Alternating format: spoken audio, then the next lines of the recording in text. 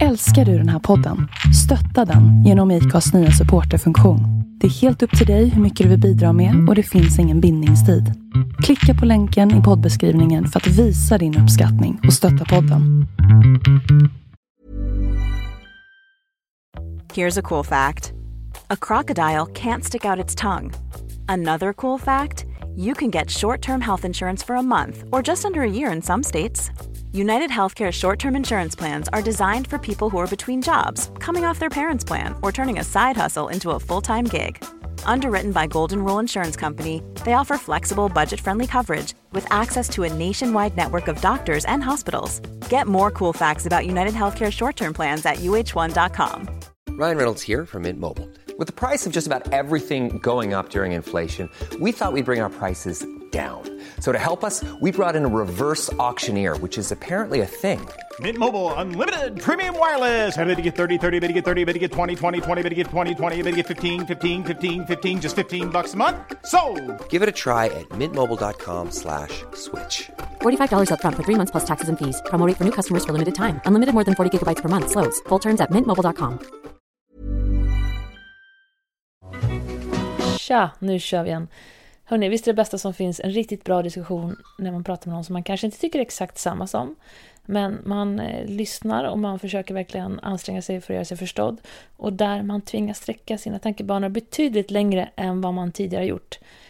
Ja, det är precis en sån diskussion som jag har idag med Mattias Svensson som är en liberal debattör i olika plattformar. Och vi pratar i princip om hur man gör världen bättre. Vi pratar om skolan, vi pratar om problemen i förorten. Vi pratar om klimat- och miljöpolitik och droger. Alltså det här är en svinintressant diskussion. Ni kanske inte håller med om allt, men jag lovar att ni kommer tycka det är spännande. Och hörni, tack alla som hjälper till att sprida min sida. Och om ni inte prenumererar, gör det.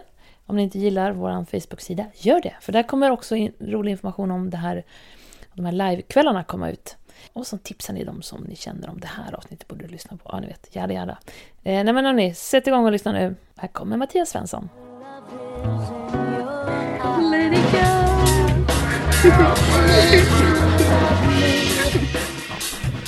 Jaha, du har dålig inverkan på teknik. Ja.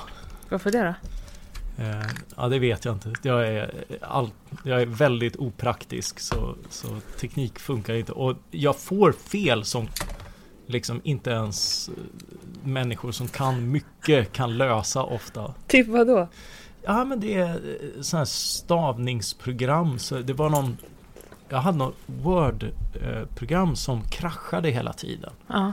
Och det var så här, liksom ha. Och så kom det liksom så här datasnubbar, kliade sig i huvudet och sa liksom, ja, datorer kan göra så där. Men så här, men någon som ringde upp. Ja, det här är en det här är en avancerad bugg, du går in så här och så här. Så, ni ser, det var inte jag. Det var... Men du liksom kanske krånglar till det. Är du en sån som försöker lösa saker till ganska länge själv och sen har du liksom pajat det? Nej, för det mesta är det ju liksom på nivån. Har du prövat att stänga av och sätta igång igen? Och du har ingen bra man hemma som är tekniker? Nej. Jag har ju min fru som är den tekniska av oss. Det är ju, men det är inte så mycket datorer och sånt, utan det är mer att det är hon som kör bilen och det är hon som grillar och det är hon som lagar saker. För du sitter och tänker och säger smarta saker? Ja, i bästa fall, ja. Har ni barn förresten? Ja. Hur många? 2. Ja, hur gamla är de då? 13 och 16. Så det men då börjar det bli lite lugnare. Ja, tonårshumöret är ju inte att leka med, men hon har å andra sidan varit tonåring sen hon kom liksom, så det... Vi har ju en 11-åring och en snart 14-åring. Och det är liksom lättare på ett sätt, men det blir så mycket med andra grejer som man inte riktigt hade kunnat fantisera om. Ja. Det jobbiga är när de börjar bli vakna om kvällarna liksom. Det är sån här, man bara nu är det perfekt, nu börjar det bli lugnt och så bara bling blong. Ska du vara ute nu? Ja. Men nu hade jag velat gå och lägga mig liksom. Ja. Men är ni såna här hönsföräldrar som inte kan slappna av när de är ute? Framförallt min fru, men det är klart man vill ha koll på när de kommer hem liksom. Ja, våra barn har inte börjat ränna ut än, men jag bävar inför att jag kommer inte kunna somna när de är ute. Inte en chans. Kommer typ operera in ett litet chip i armen på dem och skugga dem. Nej, det kommer jag inte göra. Nej, det är ju hemskt vilka kontrollmöjligheter man har. Sitter min fru där. Ja, nu har jag kollat på location liksom på hennes telefon och hon är där hon är liksom sådär. Så det... Men du, jag läste någonstans att vi föräldrar idag, vi är så avbeskyddande att barnen inte utvecklas som de ska på vissa områden. Både när det gäller sociala skills eller... Ja. Jag menar, jag stack ut och tågluffade när jag var 17. Ja, Fia var ju iväg och språkresa och allt möjligt liksom. Ja, men och sen om man är barn då, att man trillar och slår sig eller sticker ut i skogen i flera timmar. Jag menar, vi hade ingen mobiltelefon. Nej, om man rymde hemifrån då och då och kom hem på kvällen. Ja, alltså min morsa 16 träffade pappa 30 diskoteksägare och hon var diskoteksbesökare, så det var liksom så jag blev till. Är de fortfarande upp? Ja. Ja, men det här är ju faktiskt kommer ju nästan lite in på dagens tema. Eller hur? Ja. Hur kom vi in på dagens tema via det här då? Jag är nyfiken. Hur tänker du? Jo, men alltså jag har ju skriver om det här lite i min bok Glädjedödarna, att jag kom ju till tack vare mellanölet. För det var ju det som gjorde att en 16-åring kunde gå på nöjesställen med konserter och annat. Det kan ju inte dagens 16-åringar. Det är för höga åldersgränser och sånt där. Så de har ju ingen nöjesscen att vända sig till och sådär. Jag är från landet. Ja. Och där hade vi Folkets hus någon gång ibland och Folkets park. Men är du från Stockholm? Nej, Karlskrona. Karlskrona, okej. Men då fanns det mellanölställen eller vadå? Ja, där man kunde ha konserter, mellanöl och det blev liksom ungdomsdisco. Och det drev min farsa, kom ner och öppnade det.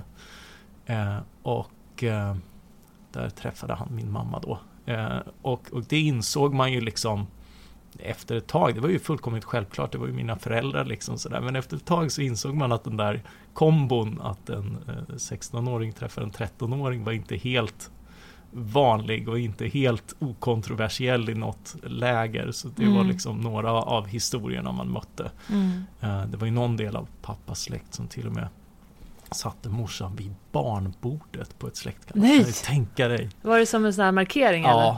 Ja, så där skadade sig ju direkt liksom. Och det var även svårt, det dröjde länge innan farsan blev hembjuden till mammas föräldrar och sånt där, även om det gick bra sen.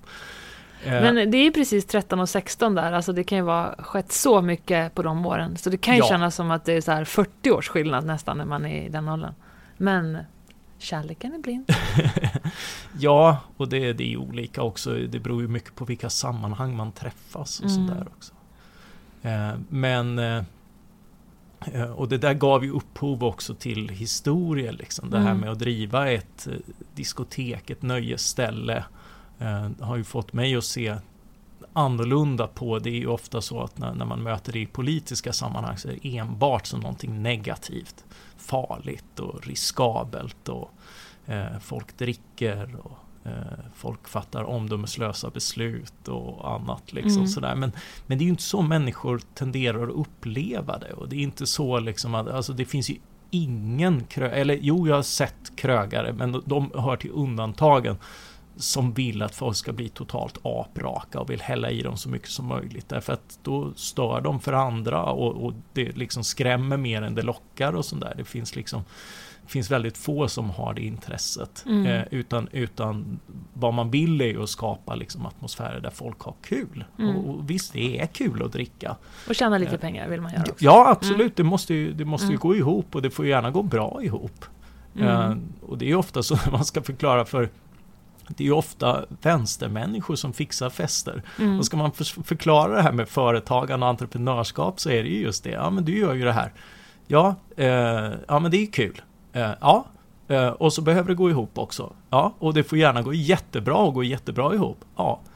Och så är det ju liksom med väldigt mycket företagande. Men vad menar du med vänstermänniskor där? Att de tänker... Ja, men det brukar vara helt självklart för dem inom den sektorn, inom kultursektorn generellt brukar det vara helt okej och fullt naturligt att agera så här. Men det blir konstigt om de gör samma sak med att sälja kläder eller möbler eller spik eller livsmedel. Då är det profit och vinst och konstigt liksom sådär. Men det är ju samma grej i grunden. Att man säljer någonting. Ja, sen kanske inte alla drivs lika hårt av att liksom, det här är mitt kall i livet, det här just den här verksamheten var precis vad jag var intresserad av och jag pysslar med det som annars hade varit min hobby. Det är ju inte alla förunnat. Men, och då är ju pengarna lite grann också en kompensation. Jag gör det här för att det är nyttigt, för att andra är villiga att betala för det och för att jag gör andra tjänster och på så sätt så får jag ihop och sen så liksom förkovrar jag mig och gör annat på min fritid. Och det är ju också helt okej så länge det är frivilligt och ömsesidigt berikande utbud. Och det är liksom, det är den typen av ordningar jag tycker är bra och berikande för ett samhälle. Just de här frivilliga sociala gemenskaperna. Precis. För när du säger så här nu så säger du att de här liberala tankarna egentligen går väldigt mycket hand i hand med kanske, vad säger man, vänstersociala tankar. Eller var känner du att, jag hänger inte med, var säger du att det liksom krockar? Eller säger du så här med vänsterfolk? För nu förespråkar du så här, ja men du förespråkar entreprenörskap och frivilliga och lust och så här. Men då menar du att det på något sätt värderas fulare bland vänstersocialister om man säljer en pryl? Ja, precis. Okay. Och framförallt om man tjänar mycket pengar på det och gör vinst. Det är ju liksom precis det vänstern, i alla fall den socialistiska vänstern, brukar vara emot. Och jag tycker att det är en rätt bra drivkraft. Att tjäna pengar? Ja. Varför men det är ju trevligt. Alltså för pengar kan man köpa saker som man vill ha, man är trygg, man behöver inte oroa sig för... Men du kan ju också komma in i som ett spel där du bara ska kunna köpa mer och mer saker. Alltså, att du hela ditt liv går ut på att få materiell standard istället för att få en själslig, andlig hög standard. Ja, och det är ju inget skämt, för så är det faktiskt. Ja, men det är ju ett rätt fattigt liv å andra sidan. Ja, men du och jag känner ju massor med folk som går i den fällan. Jag vet inte riktigt. Alltså, jag vet väldigt få som liksom verkligen drivs av det där. Och, ja, men om man säger så här, drivs av det är en sak, eller vara medveten om att man drivs av det är en sak. Men att jag tycker så här, de flesta människor i vårt samhälle jobbar för mycket med saker som man faktiskt kanske inte känner att det är gött för själ och hjärta liksom. Och det är klart, så funkar det ibland. Man måste ju knega ibland. Men om du då så tycker man att man har inte råd med saker. Man har inte råd att vara tillräckligt mycket ledig med sina barn. Man har inte råd att träna så mycket som man vill. Man hinner inte läsa. Man hinner inte bjuda på middagar eller vad det är. För att det är så mycket måsten i livet som går åt i det här konsumtionshjulet. Det är möjligt. Möjligt att det är så. Folk jobbar för mycket. Alltså jag kan jobba mycket, men då är vissa projekt som jag jobbar med, till exempel min podcast här, tjänar jag inga pengar på, men jag tycker det är vansinnigt spännande och roligt. Så kan jag jobba med saker som jag får bra betalt för, så kan jag jobba med sådana drömprojekt. Sen tycker jag jättemycket om att... Alltså gränsen mellan min fritid och arbetstid, den är väldigt luddig. Jag kan tänka mig att det är ungefär samma för dig som är frilans. Exakt samma här. Ja. Och det är ju inte... så ser det ju inte ut på många arbetsplatser. De är schemalagda, inrutade eller liksom så kräver tjänsten så pass mycket att du jobbar väldigt mycket. Och det är ju en trend som har kommit nu på sistone, att höginkomsttagare jobbar ganska mycket. För så var det ju inte tidigare. Då jobbade pengarna åt höginkomsttagarna? Men verkligen. Och så, men nu är det ju allt fler sådana här yrkesgrupper, det är, framförallt i USA och så, när man har sett den trenden att liksom de rika professionerna jobbar mer. Alltså jurister inom ekonomi och sånt där. Liksom, du tjänar väldigt mycket och sen jobbar du ännu mer. Liksom. Så då tjänar du ännu mycket mer än alla andra. Men det kanske inte nödvändigtvis en tillvaro som är speciellt berikande. Och där finns det helt klart. Alltså, där måste ju någon... Alltså, just ekonomisk frihet handlar ju liksom om att kunna fatta sådana beslut själv. Jag ser ju inget självändamål i att jobba jättemycket med något själdödande och liksom tjäna jättemycket pengar. Men om någon vill göra det så fine. Ja, men vad jag menar är att om vi pratar om vad som driver samhället och så är det ju mycket konsumtion som driver samhället nu för tiden. Och att folk jobbar väldigt mycket och säger nej till sånt i livet som de skulle önska att de hade mer av. Och man stressar att man ska fixa saker hemma som är sönder och det ska vara en perfekt yta och en finare bil och en sommarstuga och det är ju inget hittepå, så är det ju. Ja, och folk som sen men får det är ju samtidigt, jag menar, vi är ju vuxna människor, det är ju liksom ingenting som... Ja, det är klart vi är vuxna människor, men jag menar, sen får du någon sjukdomsdiagnos och sen så tänker du, shit, jag kan inte lägga tid på det här. Vad spelar det för roll att jag har det här fina när jag inte får tid att vara med dem jag älskar eller göra det jag verkligen vill? Och då menar jag att jag tror personligen att många faktiskt inte alls har valt det. Du säger att vi är vuxna människor. Jag tror faktiskt inte alls att alla har valt det, utan jag tror att vi föds in i ett system som pressar oss liksom genom det här ganska hårt. Och du måste vara väldigt självmedveten och liksom tuff och liksom genomtänkt för att veta att du inte ska ha det som alla andra har för att du väljer det du själv vill ha. Fast det är väldigt, alltså om du jämför med de flesta andra samhällen eller epoker och sånt där, när var det någonsin bättre? Nej, det har jag aldrig påstått. Nej, men liksom sådär, det är ju ändå... visst, det finns många måsten. Alltså, hela yrkeslivet går ut på att hitta någonting som gör något för någon annan. Alltså, därför att annars kan du inte ta betalt. Så länge liksom det bygger på frivillighet så bygger det ju på att det är berikande för inblandade parter. Och det är ju klart att det är ju på ett sätt en begränsning, men det är ju också liksom en väldigt stor möjlighet. Och en av de stora fördelarna som jag ser med ett samhälle som inte bara är fritt utan också rikt är ju just att du har möjlighet att göra avkall på det materiella för andra intressen. Det är trots allt så att vi har mer tid och möjlighet att resa, se oss omkring, förkovra oss, lära oss språk, göra liksom en massa möjligheter. Vi lever decennier längre. Så över en livstid så har vi ju definitivt större möjligheter. Sen är det klart, det innebär också att det finns så många möjligheter att man måste försaka, alltså du måste välja bort en massa roliga saker. Men å andra sidan, man skulle ha ett jäkla trist liv om man inte behövde välja bort roliga saker. Ja, och jag menar, jag håller verkligen med dig. Vi lever i en tid där det finns alla möjligheter att downsiza på många olika sätt. Men jag upplever att de flesta gör inte det.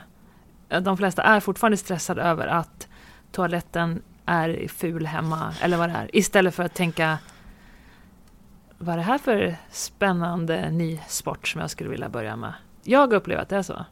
Det är möjligt. Och jag menar, jag tycker vi lever i den bästa av tider, i den bästa av världar, som alltid. Så jag menar absolut inget bakomsträvande det. Jag menar bara att vi har möjligheter att inte vara så jäkla presterande. Men jag upplever inte att folk är bra på det. Jag tycker folk presterar jävligt hårt. Och jag vet att jag har kompisar som flyttat hit från Tyskland till exempel, som bara, you Swedish people, you work so much. Och de båda är så här karriärister och jobbar mycket, men de tycker det är helt sjukt hur vi jobbar och gnatar på här uppe. Ja, å andra sidan, hela Sverige stänger ner för långa semestrar jämfört med USA. Vad har de 2 veckors semester liksom? Det känns ju, för att de ska kunna ha en bil till och kunna sitta i sin förort och köra med bil in till. Sådär. Det kan ju jag, alltså när jag tittar på det utifrån så skulle jag aldrig byta liksom. Visst, det är högre BNP per person liksom, men det är inte välfärd. Nej. Och sådär.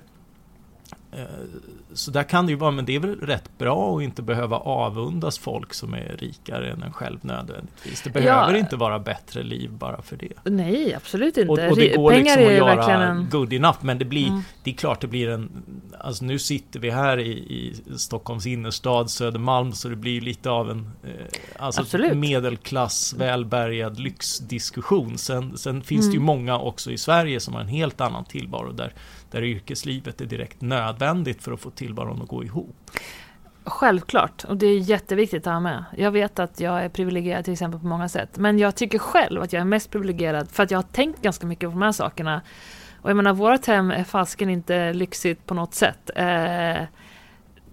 Absolut inte. Men visst, vi har en lägenhet inne i stan, men vi lägger inte tid och pengar på att fixa med små detaljer hemma. Vi drar hellre ut och åker längdskidor med ungarna, verkligen. Men det är också ett lyx att kunna välja det. Jag fattar det. Ja. Och, men om man säger så här, om man hårdrar det och tänker om du lever lite mer pressat ekonomiskt och så vidare, så tror jag fortfarande att folk generellt sett har svårt att prioritera att välja det som de egentligen mår bäst av. Det är så extremt. Och jag menar, unga idag som vill ha så mycket grejer. Jag menar mina unga med. Och jag känner, det här borde jag ju köpa. Så.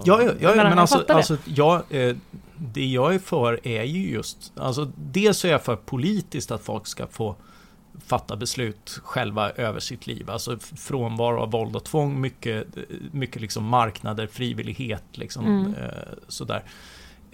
Sen är jag ju socialt också för att människor ska få välja själva, få avvika, få söka sin egen väg och sådär. Men då måste man ju också respektera att andra människor gör andra val. För den som har aspirerat hela livet på att kunna köpa en snygg ny bil eller liksom fina kläder eller vad det nu är. Man har tittat liksom upp, man har liksom stått och suktat i skyltfönstren efter liksom de här prylarna som för en manifesterar ett intresse eller en position eller någonting. Då måste man försöka respektera det också och se att det finns något vackert i att människor kan uppnå sådana mål också. Ja, jag förstår precis vad du menar. Och jag vet att på tal om förmynderi så låter jag som att när jag säger att jag tror att folk inte riktigt tänkt igenom. Jag fattar att det låter drygt av mig att säga det. Men jag tror att fortfarande om du dreglar efter en bil hela livet så borde du fan dregla efter någonting annat. Alltså, ja. Och jag tycker att och det finns ju jättestarka marknadskrafter för att vi ska vilja dregla över en ny bil istället för att vara nöjda med den vi har eller sälja den och börja göra någonting helt annat. Så är det absolut, men det finns också väldigt starka marknadskrafter som skriker åt dig att inte smälla pengarna på den där nya bilen, därför att redan när du kör ut den så har den förlorat jättemycket i värde och du har gjort av med jättemycket pengar. Absolut, men säg att du köper en 5 år gammal bil då, som inte tappar så mycket. Men jag menar att konsumera överhuvudtaget. Jag blir glad av vissa av mina prylar, verkligen. Det är mina längdskidor, I love them. Så det är klart att det är så, men jag känner bara att den balansen kan ju vara lite svår i ett samhälle där marknadskrafterna är så jäkla starka för att konsumera. Ja, fast det är ju samtidigt prissignaler funkar ju på båda sätt. Visst, på ett sätt liksom försöker de få dig att köpa dyrt genom reklamen. Det är en del av spelet, men det är också så att liksom pengar har ett värde och du kan göra något annat för dem och du kan bestämma själv vad du vill använda dem till. Och det gör att du har väldigt starka incitament att också hålla i pengarna och inte smälla dem på dumheter. Och det är ju också en del av marknadsekonomin och det egna ansvaret. Och det kan jag tycka att det finns ju just som jag är också rätt sympatisk i det. Alltså jag har inte så mycket pengar att röra mig med.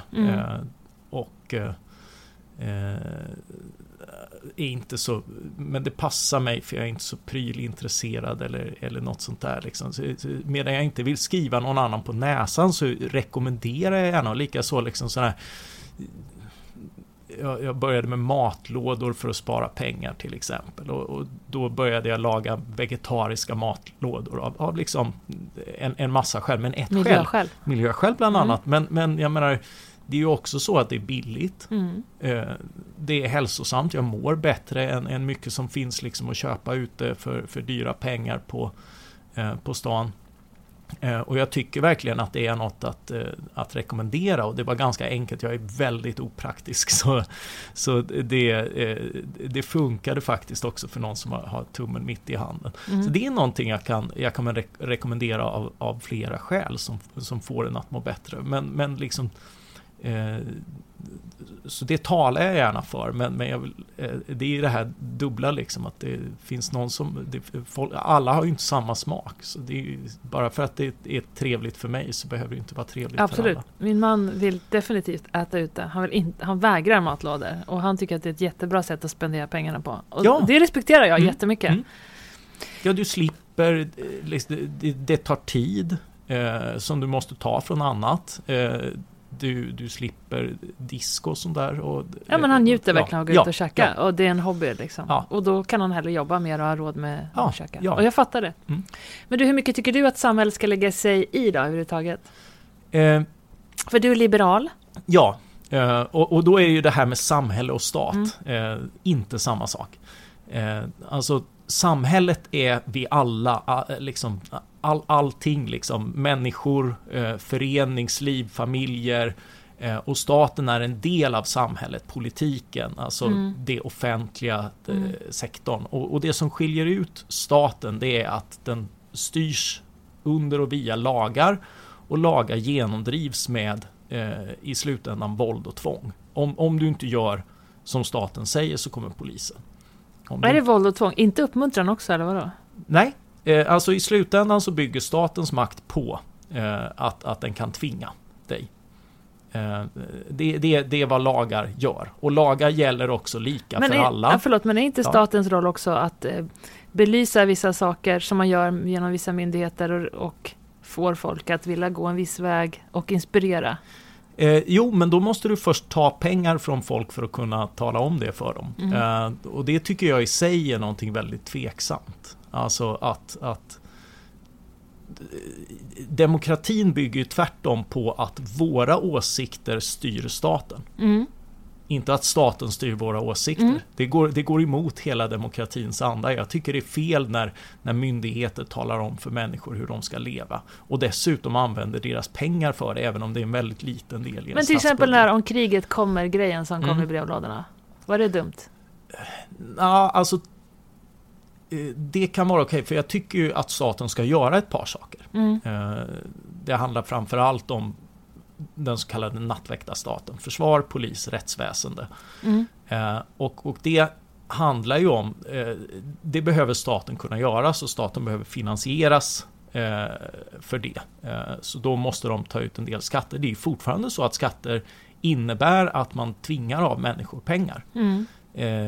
Idealt, det finns de som diskuterar att man idealt ska kunna komma fram till det här genom någon form av frivilliga avgifter. Tror du det?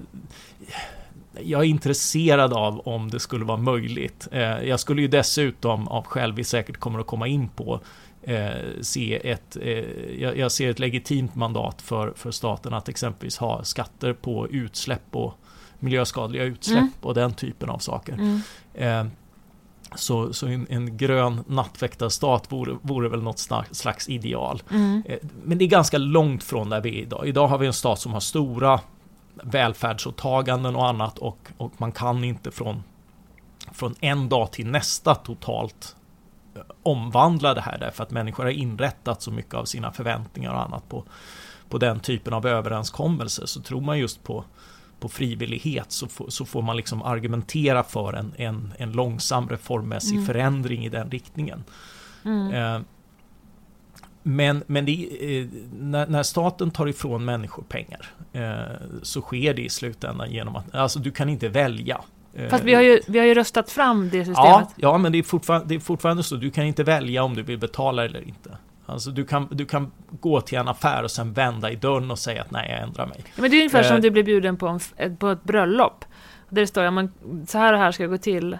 Och då kommer du på bröllopet och är med i det bröllopet. Och sen så kommer du på att nej, vi ska ha grisfarm här. Och så släpper du in 100 grisar. Alltså man måste ju committa till det som man är med i, tänker jag. Alltså om du är med i om du är med och röstar i, eller tänker du så att Jag menar, om det är en demokrati så har vi ju röstat fram det här systemet som vi har. Och då får man ju acceptera det, eller?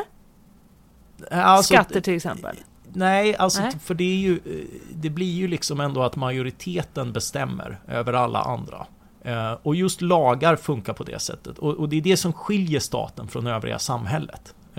För att knyta tillbaka till den tråden. Det som skiljer staten från övriga samhället är att den kan genomdriva sin vilja med våld och tvång, ytterst. Det kan inte, ett företag kan inte säga att liksom, nu tycker vi att du ska vara kund hos oss och därför tvingar vi dig att köpa våra varor. Nej, men en anställd kan ju då, eller som det här knasiga exemplet med bröllopet och grisar, men en anställd kan ju då, måste ju gå med på vissa saker om den ska vara anställd i det här företaget. Ja. Och menar vi är svenska medborgare som röstar i det här landet, eller menar du att för sig, man kanske inte vill flytta till Danmark bara för man är sur på någon skattelag, men... Nej, och du kommer att bli utsatt för tvång. Alltså om företaget blir surt på dig så får de inte tvinga dig för det. Nej. Eller om en förening tycker att liksom, ja, du får inte vara medlem hos oss, men de har inte rätt att komma hem till dig och ta dina saker. Nej. Men den rätten har en stat, och det gör staten till en unik aktör. Och det är därför man skiljer på samhälle och stat, och det är därför jag gör en åtskillnad på vad samhället gör och vad staten gör. Staten bör inte ha åsikter om hur du lever ditt liv, därför att ytterst så vilar det på en tvångsmakt. Men var går gränsen mellan att ha åsikter när någon lever sitt liv eller inte då? Jo, men alltså, vi har ju skolplikt till exempel. Ja. Nej, mina barn ska inte gå i skolan. Jag tror på själv, jag ska lära mina barn allt jag kan om biodling och sen ska de jobba med det, och det är bara det jag ska lära dem.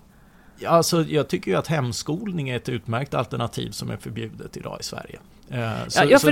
För hur vi ska uppfostra våra barn, där finns det ju massor med lagar kring, till exempel. Ja. Och det tycker jag är toppen. Men det tycker inte du? Inte nödvändigtvis. Alltså, sen är ju barn omyndiga. Ja, men tänk så här, extrema föräldrar av alla dess slag. Ska de få fria händer att, men som barn då så blir det ju ägd av liksom ganska knasiga idéer ibland då. Jag menar, barn ska man ju kunna värna om i ett samhälle, att de ska kunna få växa upp och få det så bra som möjligt. Och det är ju liksom skräcken hos många sociala ingenjörer, att barn ska växa upp och bli lika tjocka och religiösa och obildade som sina föräldrar. Det får man kanske någonstans leva med, därför att vi har sett alternativen. Alltså när Sverige har ju varit ett land där man långt in på 70-talet bestämde vilka som fick bli föräldrar och inte fick bli föräldrar, med en mycket aktiv politik i ambitionen att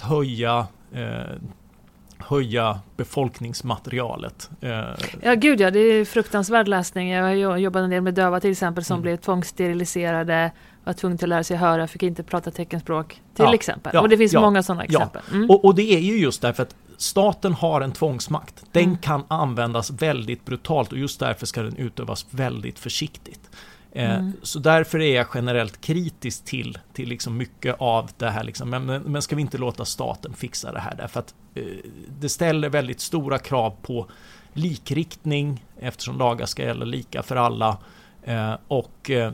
Och liksom innebär en ohörsamhet eftersom man just kan tvinga igenom saker. Men tror du att vi har en fri vilja som personer? Det tror inte jag.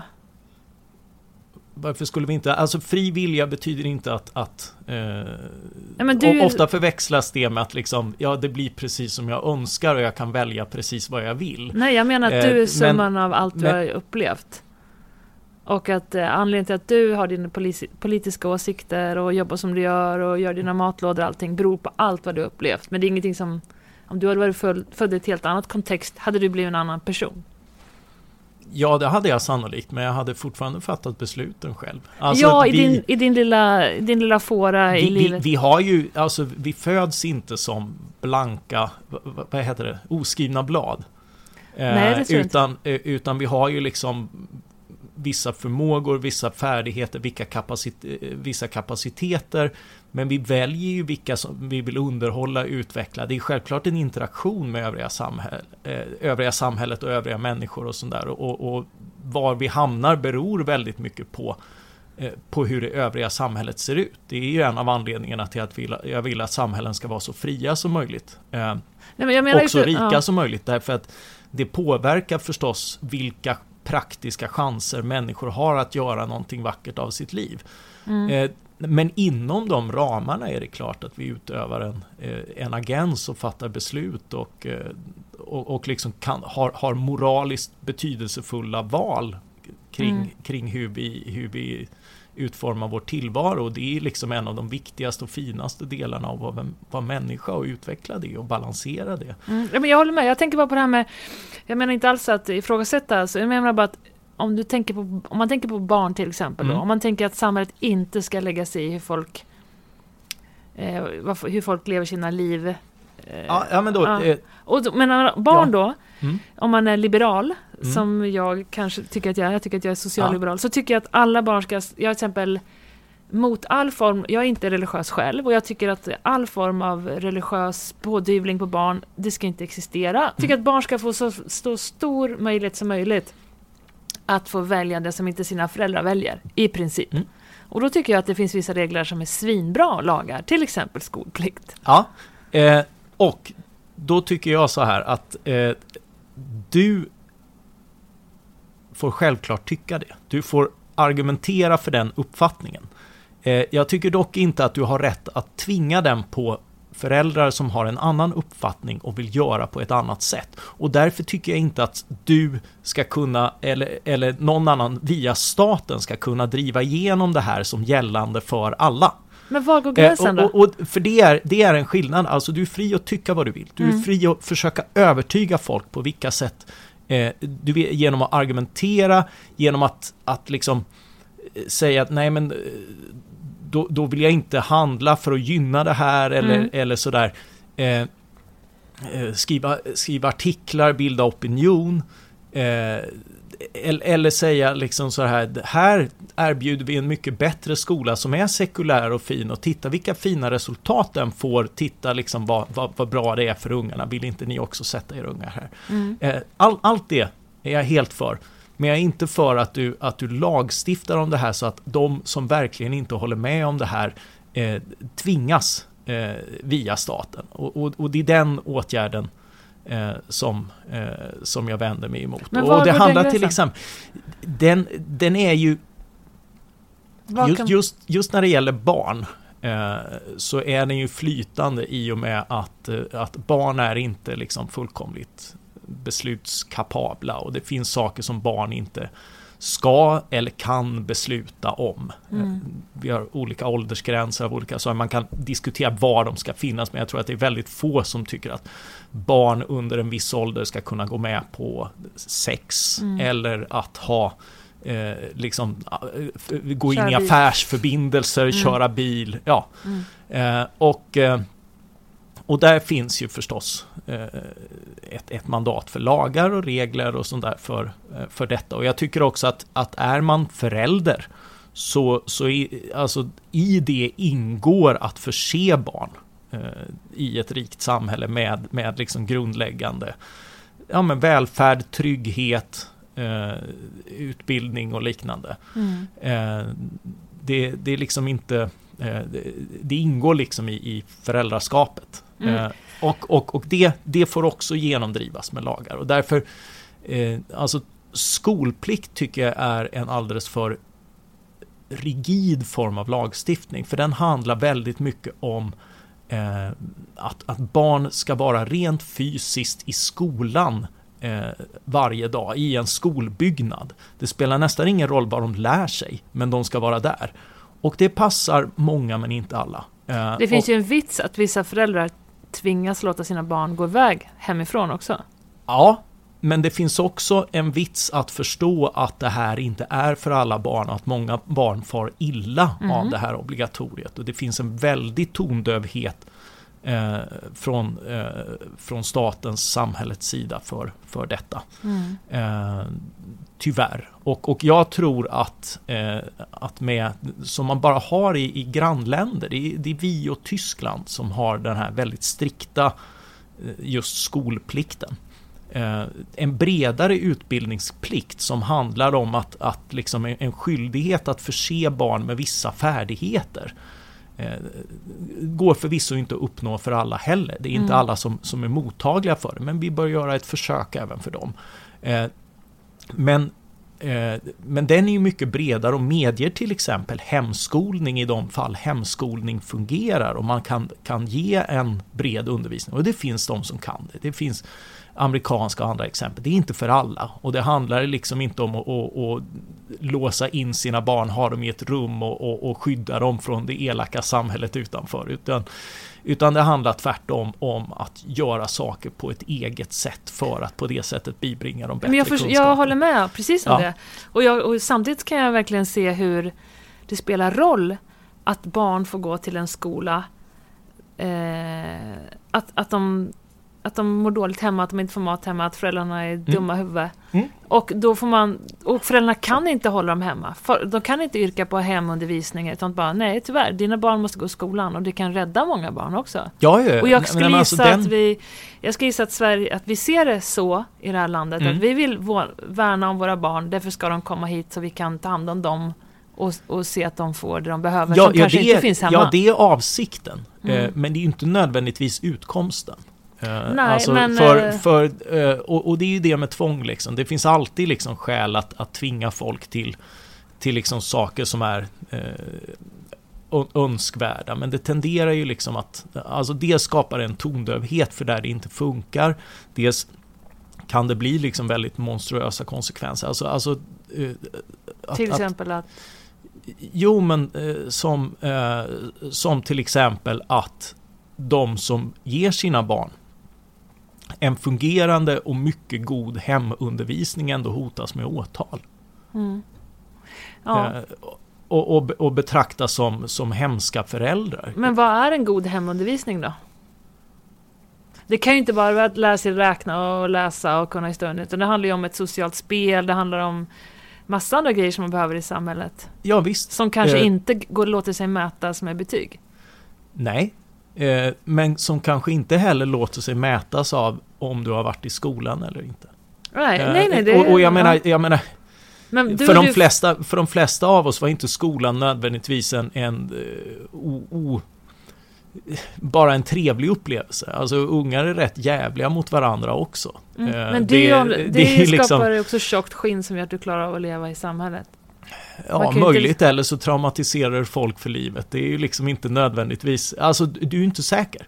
Och du kan inte veta. Ja, eller så blir du traumatiserad hemma hos dina föräldrar för du har hemundervisning. Ja, så det finns ju... sånt händer också, men det är ju inte nödvändigtvis ett nollsummespel, och man ska vara väldigt säker på sin sak innan man säger det här ska gälla för alla, och annars så sätter vi dig i fängelse, bötfäller vi dig eller tar dina barn. Alltså det är en väldigt drakonisk åtgärd mot de som inte håller med. Vad är drakonisk? Alltså elak, drastisk. Alltså just det här med våld och tvång är liksom det är ett väldigt potent maktinstrument som man bör vara väldigt försiktig med att använda. Och det är liksom min kritik mot att just använda staten snarare än alla andra metoder. Ja, och jag försöker bara förstå. Hoppas inte du känner att jag försöker bara argumentera emot, för det är absolut inte min tanke. Men det jag tänker på, och skolan var ett bra exempel att laborera i tanken kring det, det är så här. När jag sa att du tror du att vi har en egen vilja, och så tänker jag att om man är del i samhället och vi har röstat fram genom en demokratisk metod röstat fram vilka som ska styra och bestämma våra lagar och vilka regler vi har. Och jag fattar absolut att i många fall så är det bättre med hemundervisning eller bättre att, vad vet jag. Men jag känner bara att någonstans har man så här committat i samhällsmodellen, och att många av de lagar vi har är ju verkligen för att allas bästa. Och då kanske det inte är bäst för alla, men det är ändå för allas bästa. Och då känner jag att det du kanske säger är, men varför ska vi ha en form som är liksom generellt sett bäst för alla? Varför kan vi inte ha alla möjliga medel för att låta det bli bäst för varje individ? Eller förstår du hur jag säger lite? Nej, alltså på ett sätt, alltså den ordning, jag tror inte att det finns perfekta ordningar, men jag vill ha väldigt stora och väldigt skyddade individuella friheter för att jag tror att det är den bästa samhällsordningen. Och det innebär bland annat att vi har yttrandefrihet, inte yttrandedemokrati. Vilket betyder att det är vars och ens rätt som ingen kan ta ifrån dig att säga precis vad du tycker och tänker. Även om ingen annan håller med dig. Även om ingen annan i ett samhälle där du bor tycker att det finns någon som helst värde i det du säger, så ska du ha rätt att säga det. Och i ett samhälle som skyddar den rätten för varje individ anser jag är moraliskt överlägset ett samhälle där man bestämmer där majoriteten bestämmer, alltså där vi har yttrandedemokrati, där liksom majoriteten bestämmer vad som får sägas och inte. Ja, för det blir ändå ett majoritetsbeslut av de röster som kommer fram i en, vad sa du, yttrandedemokrati? Nej, vad kallar du det för? Ja, yttrandedemokrati. Ja, men det är ungefär som ett samtal i ett rum, att det är en sån miljö att alla kan få säga vad de tycker. Men sen så kanske det blev pizza ändå. För att flest vill äta pizza. Fast alla har fått ändå säga vad de tycker, och vi har ändå tagit in det. Nej, vi tog bort baconet från pizzan eller vad det. Ja, alltså det kommer ju fortfarande fattas beslut, men det finns vissa beslut som staten inte får fatta. Just där. Det är ju därför vi har liksom grundläggande mänskliga rättigheter, och de är viktigare än majoritetsbesluten. Det finns saker som inte ens majoriteten får bestämma över. Och bland annat är det liksom vad som får sägas i ett samhälle. Liksom. Det bör finnas mycket stora och grundlagsskyddande yttrandefriheter. Och på samma sätt så är jag för näringsfrihet, äganderätt och annat. Det finns ingen rätt för majoriteten att förfoga över vad människor förvärvar och vad de gör med sin egendom. Det finns ingen rätt för majoriteten att liksom bestämma vilka får starta företag och vilka får inte göra det, utan man får bestämma vilka generella villkor det här är för och så. Och hela liksom proceduren att vi styr under lagarna, det är ju också en begränsning av statsmakten. Det är ju för att det ska vara förutsägbart lika för alla och inte kunna ändras imorgon då. Även om regeringen tycker att det vore bekvämt, även om en majoritet tycker att det vore bekvämt. Så det handlar om att etablera regler som garanterar varje människa i ett samhälle väldigt stor frihet, och att det är viktigare än vad majoriteten råkar tycka eller vad sittande regering vill göra. Att de också är begränsade av det. Därför att bland det viktigaste som finns är att begränsa också statens makt i ett samhälle för att individerna ska kunna vara fria. Och ge några exempel på där du tycker att staten har alldeles för mycket inflytande. Ja, det finns ju hur mycket... Straff till exempel, man skulle kunna... Jag skojar. Ta fast den själv. Ja, alltså jag tycker ju att staten legitimt bekämpar alltså brott som alltså våld mot andra människor. Det är ju precis därför vi har liksom en stat som är stor och stark för att kunna skydda oss. Istället för att vi gör upp privat om liksom konflikter, så kommer polisen och så döms man av ett rättsväsende för vi slipper vendettor och annat liksom. Eller att överhuvudtaget behöva tänka på liksom vårt våldskapital när vi går gatan fram och sånt där liksom. Utan det finns väldigt, väldigt stora... Det är lite ball och behöva värdera sitt våldskapital i och för sig. Ja, alltså det finns väldigt många samhällen där det råder, och det är inget att rekommendera. Så. Medeltiden. Ja. För nu har jag börjat till massariner, och du vill inte ha massarin. Nej. Jag köpte massarin till dig och du tyckte det var väldigt snällt. Jag uppskattar så kommer jag köpa bulle. Ja. Men förlåt, fortsätt. Medeltiden. Men alltså där har staten definitivt en uppgift. Och samma sak liksom om det kommer utländska arméer och vill erövra oss, så tycker jag att vi ska ha ett försvar mot det. Och förstås ett rättsväsen som dömer och sånt där. Och så kan man eventuellt ha något utöver det, men det finns väldigt stora sektorer där jag tror att liksom människor lämnas bäst till sig själva. Vård till exempel? Ja, jag tror faktiskt att det skulle vara bättre i privat regi än i offentlig.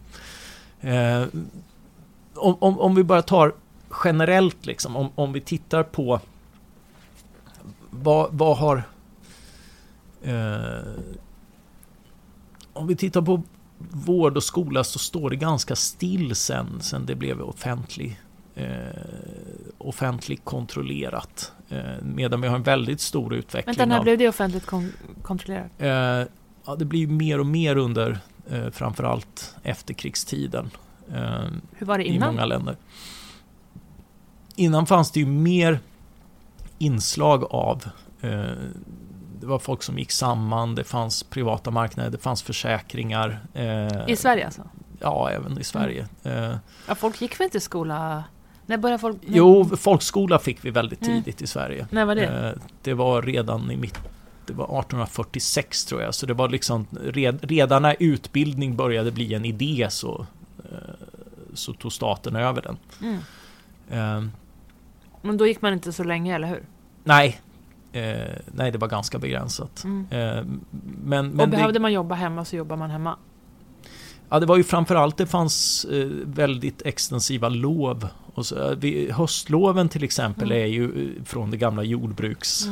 Alltså då behövdes ungarna på gården för att ta in skörden och sånt där. Liksom. Så shit, vad du kan om allting. Ja, alltså jag har bara ytterst rudimentära kunskaper om detta. Så ta det med en nypa salt. Men frågan är om det nödvändigtvis blivit bättre. Alltså där det hände, Sverige fick tidigt en generell höjning och sådär, men i många andra, alltså i England där det fanns ett utbyggt skolväsende så sjönk läskunnigheten faktiskt under ett antal år när man införde offentlig skola, för den var sämre än alternativen som fanns. Och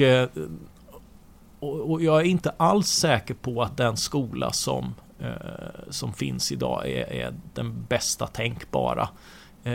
Jag tror att skolan hade mått väldigt bra av att få liksom samma process av att man prövar sig fram, väljer olika saker, ser hur de funkar och att det kan växa fram något bättre, att det kommer innovationer och annat i en inte nödvändigtvis som genomdrivs i hela landet för att någon minister har fått en ny idé som det är idag, utan för alltså gradvis testas och blir populärt och sprider sig som det funkar på marknader. Då tänker du nya pedagogiker eller nya inriktningar eller nya... eller bara nya sätt att jobba med lokaler och lärande och hitta något sätt att spara och gneta på, eller någonting som är värt att investera i, som vi borde lägga extra på och sådär. Alltså precis som när man tar fram bilmodeller och annat. Jag tror att alltså marknader medger väldigt mycket dynamiskt prövande och att man ändrar inriktning om man hittar någonting som folk tycker är bättre och söker sig till. Alltså hemdatorn ersätter skrivmaskinen till exempel. Ja, allt som inte utvecklas dör, så är det ju. Ja, eller så lever det kvar genom att någon tycker att det här måste finnas kvar. Ja, men och det kanske och så tvingas säger folk att finansiera det. Men det här kan det är ju det finns ju inte riktigt liksom så många exempel på det här. Därför att i stort sett alla rikare länder har valt liksom en väg med väldigt stort offentligt inflytande över skolan. Och det är ju fortfarande så, även om man får välja privata alternativ i Sverige, så är det staten som finansierar, det är staten som bestämmer läroplanen, det är staten som bestämmer på vilka villkor du får bedriva skola och sånt där liksom. Så i praktiken så finns det inte så stort utrymme att bedriva liksom skolverksamhet på ett radikalt annorlunda sätt än det staten bestämmer.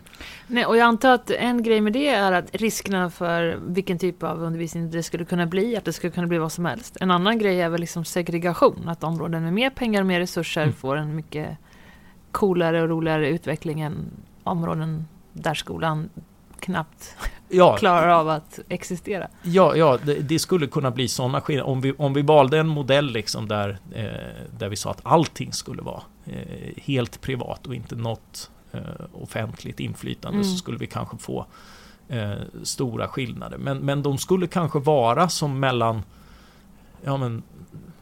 mellan McDonalds och en fin restaurang. Att liksom båda funkar, båda är billiga, båda är bra. Och några är bättre än andra. Och det finns ju fortfarande vad gäller utbildning så finns det ju också ett enormt intresse. Ett enormt kommersiellt intresse och samhällsintresse av att ta tillvara talang och kunskaper av alla dess slag. Så alltså det är lite grann jämför med titta vad som händer i fotbollsvärlden. Liksom, det finns ju knappt någon talang i något land i Afrika idag som inte upptäcks. Därför att det finns ett enormt intresse av att få fram talangfulla fotbollsspelare. Och på samma sätt så finns det ju ett enormt affärsintresse av att få fram begåvade människor. Och det skulle göra att det fanns en massa intressenter som var beredda att investera i alltså utbildningens infrastruktur, att göra den så pass inkluderande för alla att man kunde få fram de här begåvningarna. Men då går ju företagen in och i och för sig, å ena sidan skaffa jobb eller uppmuntra, men också kanske färgar eleverna. Det kanske man kan vara rädd för, eller? Ja, det kan man definitivt vara rädd för. Och det är definitivt något som behöver bevakas av fria medier och kritiska människor och möjligheten att betala själv och därför få någonting som passar ens egna preferenser snarare än företagets. Men det är ju en balans att visa på att det skulle förmodligen växa fram en massa möjligheter som vi idag inte ens tänkt på. Och jag tror att i slutändan så skulle det leda till mycket bättre utbildning och en mer dynamisk och förändrad syn i hur vi såg på utbildning. Och det är därför jag tror att också sådana saker skulle förbättras på marknader. Även om vi inte har den ordningen idag. För jag tror... jag tror att det skulle förbättra och vi ser ju liksom den utvecklingen på liksom många områden som har just mera större inslag av fri konkurrens. Människor kan ta sig in på marknader. Det finns olika företag som konkurrerar och sånt där. Jag brukar jämföra med vi brukar ta politiken för given. Och jag kan tänka mig liksom sådär om någon hade kommit på idén att vi skulle ha frukostpolitik. För äta måste vi. Det är ju jätteviktigt. Det är ju egentligen konstigt att vi inte har en frukostpolitik idag som ser till att frukostpolitiken? En politik som såg till att alla fick frukost varje morgon. För det är ju liksom livsviktigt. Jaha, du menar att det finns en frukostlag eller vad? Ja. Och att staten ser till att det här fungerar och sånt där. Och jag kan se den politiska debatten framför mig, liksom hur det hade sett ut. Och då hade sossarna sagt att nu är det bäst att ni röstar på oss, för annars hade borgarna fått bestämma så hade det inte funnits frukost i det här landet. Det är tack vare oss ni har det här. Ja. Och så hade miljöpartisterna tyckt att nej, det måste bara vara vegetariska alternativ för det är nyttigast för dig. Och Sverigedemokraterna hade förstått krävt skinka på varenda för att inte muslimer och veganer på Södermalm skulle liksom bestämma utan här är det svensk skinka som gäller. Och Folkpartiet hade förstås velat att allt skulle upphandlas på EU-nivå och Centern hade velat ha närodlat. Och så hade vi haft Moderaterna som liksom hade sagt att nej, men skulle man inte kunna ha en frukostpeng så att du kan liksom använda den och få lite fler val inom sådär liksom och Vänsterpartiet hade sagt att nej, det är cyniskt att tjäna pengar på mat. Och hade jag då sagt att nej, men det här skulle faktiskt kunna ordna sig på en marknad så att också människor med väldigt begränsade resurser hade kunnat välja mellan mer och mer. Det skulle bli billigare och billigare. Det skulle finnas butiker överallt som ser till att att du har råd med det här nästan överallt utom på centralen. Och det här kommer att fixa sig bara ni är 17 i det. Då hade jag avfärdat som liksom jätteverklighetsfrämmande och teoretiker och dogmatisk liberal, vilket förvisso må vara sant, men liksom det är fortfarande så att så ordnas det. Rent spontant på marknader varje dag och det bara funkar. Och så är det på väldigt många områden utan att liksom politiken griper in och garanterar och styr och sånt där. Och det jag förespråkar är att vi ska testa om det faktiskt inte funkar på ännu fler områden. Och då kommer vi in på det här som är så intressant att prata om, miljöpolitik. Och jag har ju läst några artiklar som du har skrivit kring en liberal miljöpolitik, kan man säga så? Liberal miljöpolitik. Och men jag tillhör ju de som är oroliga för nuläget. Och med all rätt. Ja, med all rätt såklart. Eller det finns ju såklart forskare som menar att vi vet ju inte hur allvarligt det möjligtvis kan bli eller vad som kan leda till vad, och jag är också optimist, ska sägas. Men i princip skulle jag kunna tycka så här: nej, men nu måste vi höja koldioxidskatten 500% och de här reglerna måste alla följa nu. Jag skulle tycka det vore bra.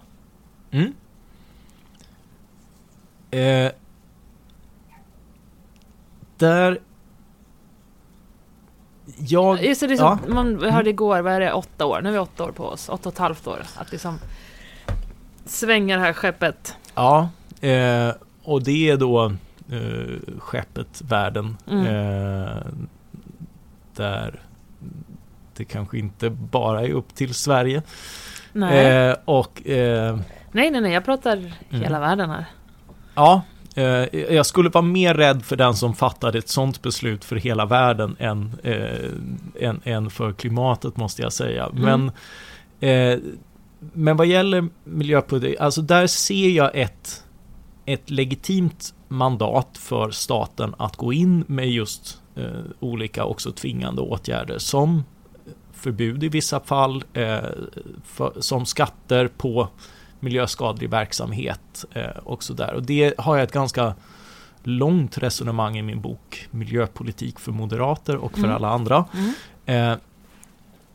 Därför att om man förespråkar den typ av ingrepp så behöver man motivera dem och avgränsa dem ordentligt. Och det som är i grunden 2 saker. Det är ju dels att vi vet att utsläppen ger upphov till skada på andra. Vi vet också att där det sker direkt så kan man stämma varandra, och det sker ju redan. Alltså om du liksom skadar, alltså hela miljöpolitiken började ju med att fiskesamfälligheter som såg att fisken blev sämre stämde kommunala reningsverk som bara släppte ut avlopp och industrier som också släppte ut föroreningar, stämde de helt enkelt. Och fick rätt så tillvida att men ni har lidit en ekonomisk skada här, så ni får kompensation. Sånt kan man reglera. Och jag vill inte göra om det här, för då kommer jag betala det här igen. Liksom. Ja, antingen så får ni släppa ut mindre så att skadan inte uppstår, eller så får ni betala och kompensera de skador som uppstår. Och det är därför äganderätter är viktigt i det här sammanhanget.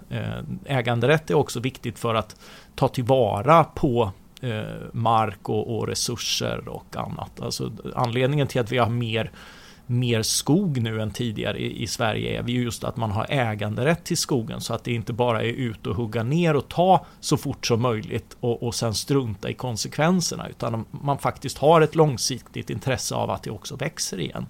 Ja, jag läste någon artikel om precis det här, att när ingen äger en yta eller att ta ansvar för det, så tänker folk inte långsiktigt. Ja, det är ju allmänningarnas tragedi. Ja. Det blir lätt det måste inte bli så, vilket Elinor Ostrom fick ekonomipriset för några år sedan med just den här forskningen, att det finns ju liksom moral och annat som kan fungera i olika sammanhang, och gör det i små samhällen och liksom med en nära gemenskap och sånt där. Men emellanåt så uppstår allmänningarnas tragedi, att det plockas ut för mycket. Men det är väl ett problem med haven, att ingen riktigt äger dem. Ja, det är ett av 2 problem med haven, att ingen riktigt äger. Och där ser man ju, Island, Nya Zeeland har liksom, där har du en kvot av en kvotsats, och så äger man en andel av den kvoten. Så om hela beståndet av fisk... Vem är man där? Enskilda personer eller företag äger andelar, och om har man köpt det eller då i Australien till exempel? Ja, Nya Zeeland. Förlåt. Du har tilldelats eller köpt. Idag antagligen köpt, eftersom det uppstår en marknad. Och inte hyra? Kan finnas sådana lösningar också, men och då har man delat upp havet så här? Ja, alltså inte havet, utan du har du har en kvot du får ta upp som är en del av liksom hela fiskbeståndet. Och det fina med det är att om fiskbeståndet ökar så ökar ju din andel. Och det innebär också att, för tidigare var det ju så vem som helst kunde ge sig ut och du var tvungen att vara före alla andra och dra upp all fisk som fanns. Och det leder till överfiskning. Du har inget intresse för liksom den framtida fiskstocken. Och du var också tvungen att ge dig ut i väldigt farligt väder och sådär för att liksom komma före alla andra. Så fiske med fiskerättigheter är en mycket säkrare. Det var också liksom en yrkessäkerhet liksom, för nu, den kan du ge dig ut och ta när det passar dig och när vädret medger snarare än att du måste ut före andra. Och på samma sätt så kan du ta fisken när det finns efterfrågan på fisk istället för liksom att komma först. Så jag har haft en massa fördelar, men det är klart att det innebär också att det finns ett värde i att liksom kunna ut när som helst och fiska hur mycket som helst, men det värdet försvinner ju när du måste komma före andra och tävla om en begränsad resurs. Och det är det ena som har hänt liksom i många där du bara har en kvot och det är fritt fram och fiska, så måste du vara före andra och då minskar. Det andra är ju statliga subventioner. Vi har ju enormt subventionerad fiskeflotta och där är ju liksom EU och Japan värre än USA, så det är inte de vanliga skurkarna, så det finns inte samma kritik mot det här. Fiskeflottan är ungefär dubbelt så stor mot vad som är hållbart, och det betalar vi med skattepengar. Och det är ett av många exempel på att det finns direkt miljöskadliga subventioner. EU betalar subventioner och Japan och Sverige, eller vad sa jag? Ja, alltså alla västländer, även USA betalar subventioner. Och hur mycket är det då? Jag tror det är runt 23 biljoner, men jag är inte säker. Jag kan inte sätta de siffrorna i relation till det är ganska mycket, men det är inte jättemycket. Men det åstadkommer ganska mycket skada det är väldigt mycket skada för skattepengar i alla fall. Och liksom hade vi inte haft de här subventionerna så hade vi inte haft samma fiskeproblem är ju kontentan. Men vad skulle hända om man tog bort dem då? Då skulle folk inte kunna ställa mat på bordet sina barn. Jo då, men framförallt, alltså det är ju precis som jordbruksstöd, att det går mest till väldigt rika fiskar. Vi har bild av liksom den här fiskebåten med fiskan med snuggan i munnen och skepparkrans. Men det är ju liksom moderna industrifartyg, stora som fotbollsplaner som drar runt i världshaven och drar upp liksom allt i sin väg. Och då är det typ 2 personer som kan köra båten. Så att... Ja, kanske inte 2, men liksom, ska du köra en fotbollsplansbåt behövs kanske 10. Ja, men det är inte som man säger, den ensamma fiskaren i sin lilla båt. Nej, och det är väl fint att man har industrialiserat och sådär, men man har ju liksom utvecklat en teknik för att ta upp före alla andra och väldigt mycket, och det, för skattepengar har det drivits längre, och det är ju skadligt. Men diskuterar man det nu? Väldigt lite. Alltså framförallt så diskuteras inte de här äganderättslösningarna, därför att det är många som är emot det, därför att det tenderar att göra de som får dem väldigt rika. Det är en liksom sidoeffekt du får, att antingen så har du liksom en massa fattiga fiskare som det är synd om, som överfiskar haven. Och då kan vi betala lite subventioner till dem och tycka synd om dem. Eller så har du ett begränsat fiske där folk har en fiskekvot som de kan leva ganska gott på. Och i takt med att det blir mer fiske i haven, så kan de fiska mer och bli rikare och bygga tjusiga hus vid kusten, och då blir människor avundsjuka på dem. Och tyvärr är det väldigt många som politiskt är mer tycker det är en värre situation. Därför att då tjänar de pengar på en resurs i havet. Och jag förstår den kritiken, därför att det är ju liksom idealt om det hade funnits så mycket, så länge det fanns så mycket fisk att det räckte åt alla, var det förstås bättre att vem som helst kunde ge sig ut och fiska när som helst. Men om vi fiskar slut på resurserna.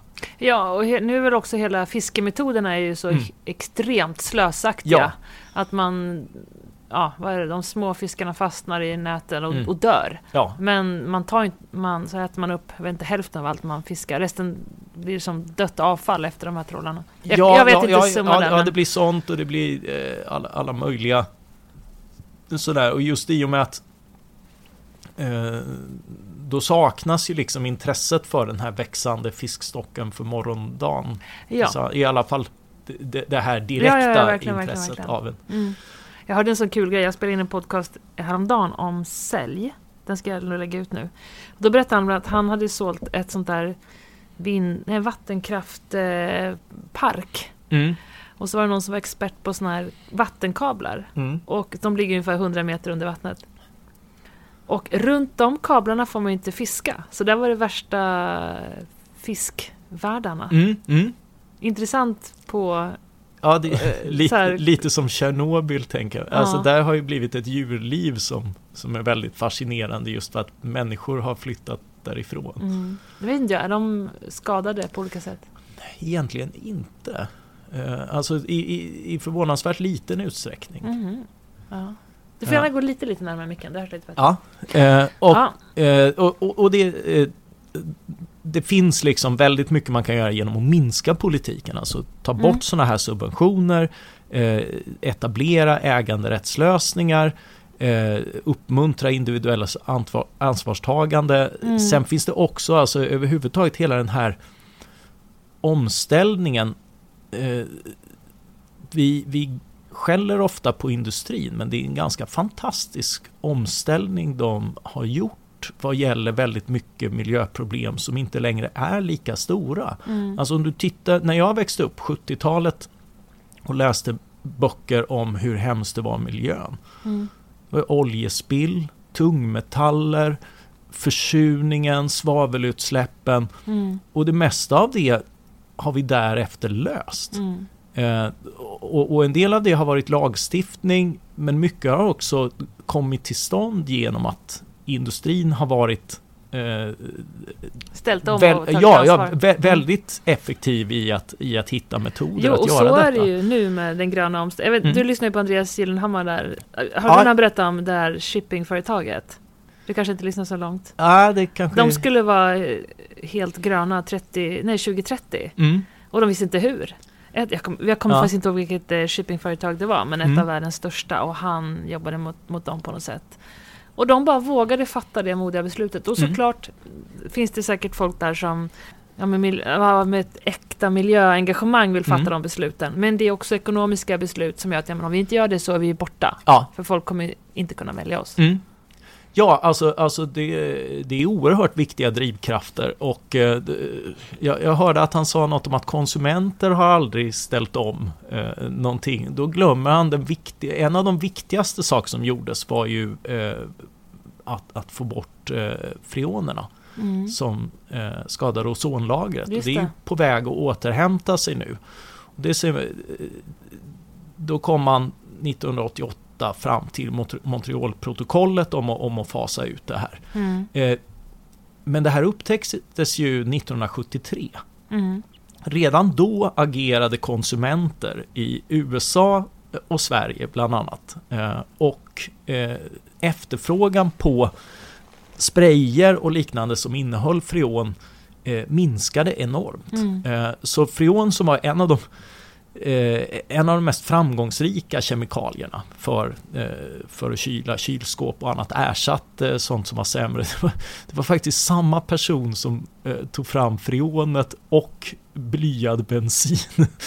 Två stora miljökatastrofer. Vilken karma. Ja, jo. Jag hoppas han kyla vidare innan det upptäcktes. Båda två var ju enorma förbättringar och ingen kunde ju föreställa sig att långt uppe i stratosfären skulle liksom ozonlagret skadas. Liksom sådär. Och det var ganska abstrakt 73 och folk undrade, kan det här stämma? Men konsumenterna agerade i framförallt Nordamerika och Skandinavien. Så när vi tittade på Trasan och bananer, när vi var små, så i en episod så sprayar bananer efter flugor med spray. Och då säger Trasan åt honom att så där får du inte göra, för det där innehåller freon och det är dåligt för ozonlagret. Så den kunskapen bidbringade oss som barn i pedagogiska 80-talet. Och allt det här sker före, så industrin i Nordamerika och Skandinavien behöver ställa om därför att efterfrågan minskar, och då hittar de andra metoder, och då blir det lättare att driva igenom lagar som etablerar det här, och sen så fungerar ju företag så att om vi behöver ställa om så vill vi tvinga andra. Så då blev det liksom ett tryck för att genomdriva det här även mot då var det EU som var motsträviga och USA som drev på för miljölagstiftning. Och då händer det ju någonting också. Och det är så du tror det kommer bli nu med klimatfrågan också? Eller hoppas, eller se lösningen? Hoppas, men klimatet är ju en helt annan svårighetsnivå, därför att det handlar inte om enstaka produkter, det handlar om i stort sett allt, eftersom fossila bränslen ligger, 80% av all energi. Och det påverkar allt. Jag menar till exempel de här värmehöjningarna påverkar ju ändå till exempel biologisk mångfald och sådana där saker. Ja, och det är ju just det liksom, jag tror ju inte att det finns en chans att vi hinner fasa ut i tid för den här 1,5 grads, eller det troliga liksom, för att nå det. Då ska vi ha en väldigt tur också. Men det accentuerar ju bara frågans allvar, därför att vi kommer att få se och leva med och döma framtida generationer till effekter som kan bli väldigt dramatiska. Ja, det känns väl som att det är ganska troligt med tanke på att vi redan ser effekter av klimatförändringarna som orsakar att folk måste fly, att det inte finns mat eller alla de här... Ja, jag tror det finns ju ett osäkerhetsmoment i allt det där. Liksom. Folk flyr av en komponent av anledningar. Och det är inte nödvändigtvis... Klimatet är en komponent av det, och det tenderar liksom tillskrivas... men om till exempel landet du bor blir täckt av vatten, då kan du ju inte bo kvar. Nej. Så det är ju liksom väldigt... Ja, det är väldigt basic, men det är också liksom den typen av katastrofer inträffar ju med jämna mellanrum och sånt där liksom. Nu tenderar vi att läsa in att det är klimatet i allt där, och det är inte nödvändigtvis att det riktigt stämmer. Men det är ju helt klart, alltså vi ser redan nu att liksom uppvärmningen är i linje med det här, och jag är inte rädd för liksom nuläget. Men ganska snart så står vi, alltså IPCC har ju då redogjort för skillnaden bara mellan 1,5 och 2 grader. Och det är ganska betydande, det är ungefär dubbelt så stor inverkan på biologisk mångfald och annat. Det är en väldigt olycklig tendens mot ökad nederbörd i områden som redan har nederbörd och liksom torka i områden som redan är torra. Och vi tänker ofta, men 1 grad eller 2, det vore ju trevligt, liksom, så här, jättetrevligt i Sverige. Och man ska inte underskatta att liksom, kyla innebär ju också problem. Hela världen upplevde en stagnation under århundradena före den industriella revolutionen, där mycket på grund av att det var kallare, växte sämre och sådär. Så en grad har gjort oss ganska gott här uppe.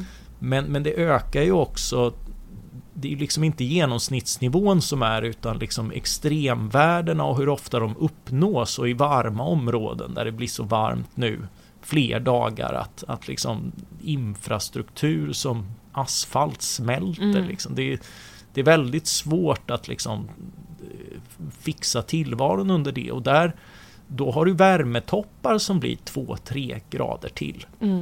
Det är ganska extremt. Och det är liksom fler dagar om året. Det är kanske 40 dagar istället för 5.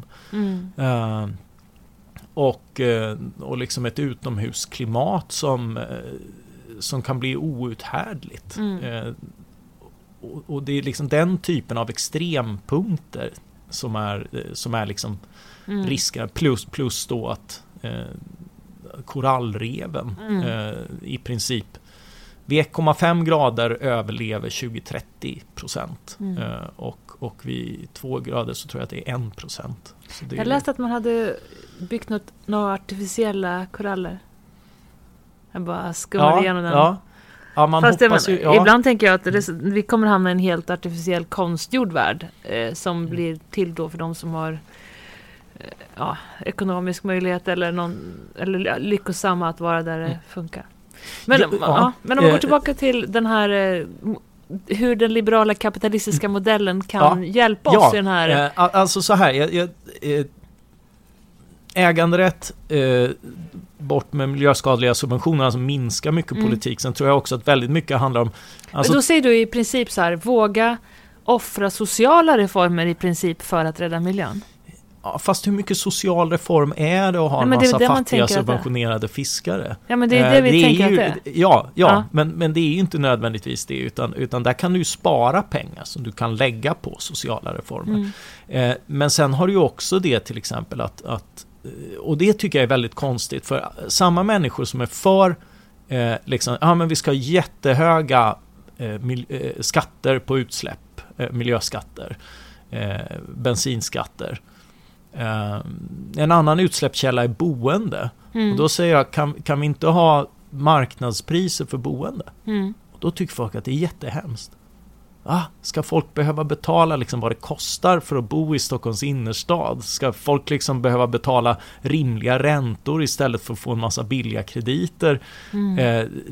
Vilket jag ser som ekonomiskt vansinne och socialt vansinne, men också ekologiskt vansinne. Det leder till en överkonsumtion av boende. Och utöver liksom köer och annat och en väldigt orättvis fördelning. Så bara liksom genom att ha marknadspriser, alltså marknadshyror och rimliga räntenivåer istället för dagens subventionerat låga räntor. Vad skulle räntorna vara då? I alla fall vara ett pris på pengar istället för liksom nu används det ju som en stimulans för en ekonomi som stagnerar. Vilket är ett väldigt bra sätt att göra de rika rikare och de fattiga fattigare. Vilket är väldigt dåligt. Förlåt, jag måste säga att jag är ganska dålig på priser. Så att marknadspriset skulle då vara att räntan då är... Jag är i alla fall positiv. I alla fall liksom att du liksom betalar pengar för att låna väldigt mycket. Det är lite grann... Det blir en helt egen ämne, men det finns liksom bara det här att betala för sig skulle liksom leda till att vi bodde mindre och effektivare. Och en segregering. Nej, alltså segregeringen får du ju snarare idag där liksom du har jättelånga köer så att den som är sist in är hänvisad till en andrahandsmarknad som är mycket dyrare än det hade kostat med marknadshyror i hela beståndet. Men det är inte bara köer, det är den som har råd att betala, eller vad menar du? Ja, det är ju alltid den som har råd att betala som kan bo. Men idag är det ju snarare så att den som har kontakterna och liksom det sociala kapitalet kan casha in på det och behöver inte ens betala fast de mycket väl hade haft råd att betala. Så är det. Och du kan låna och belåna dig. Och är det konstlat billigt så handlar det bara om att liksom passera tröskeln för det. Liksom. Och liksom ju mer krediter det öses in i det här systemet, desto mer kan rika människor låna och tjäna pengar när liksom bostadsvärdena går upp. Och den som är sist in måste belåna sig jättemycket.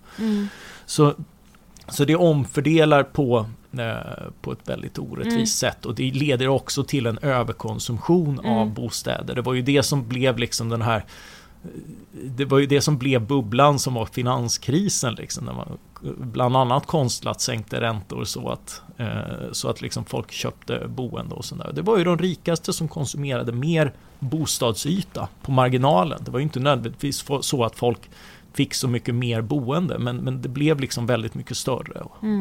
Folk renoverade för att öka värden och sånt där, liksom inte nödvändigtvis för att det behövdes liksom. Och hela den här liksom artificiellt drivna konsumtionen var ju då liksom, skapade ju en ekonomisk bubbla, men är ju också liksom ekologiskt väldigt betungande, därför att det ger upphov till stora utsläpp. Så bara liksom genom att ha marknadsmekanismer här skulle det ju vara väldigt effektivt. Men hade jag sagt samma sak fast istället, nej men jag föreslår en jättehög skatt på boende. Då hade, av miljöskäl liksom, då hade samma människor som tycker att det är jättehemskt att betala marknadspriser plötsligt blivit jättepositiva. Jag hänger med vad du säger.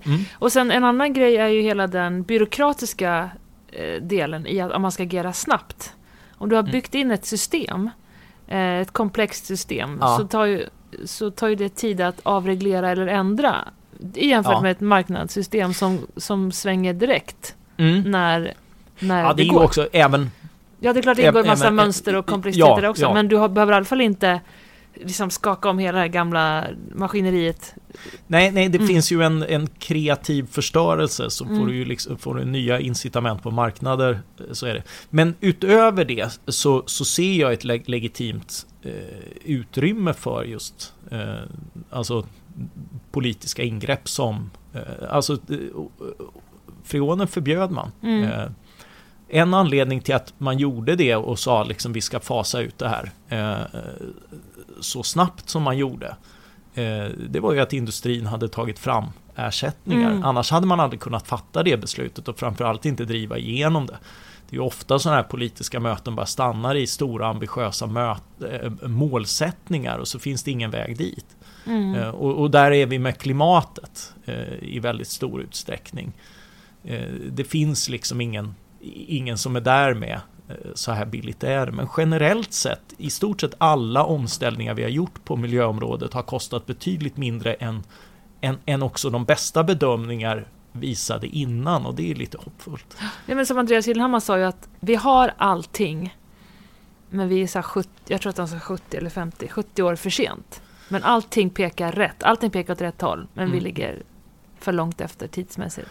Ja, det kan stämma, men det är också liksom jag blir lite det här med har allting, därför att det är liksom så många detaljer. Det är ytterligare ett argument för att ha liksom marknadssystem med de feedback som är där, för att så mycket handlar om att få ner kostnader så att folk faktiskt har råd med den här omställningen.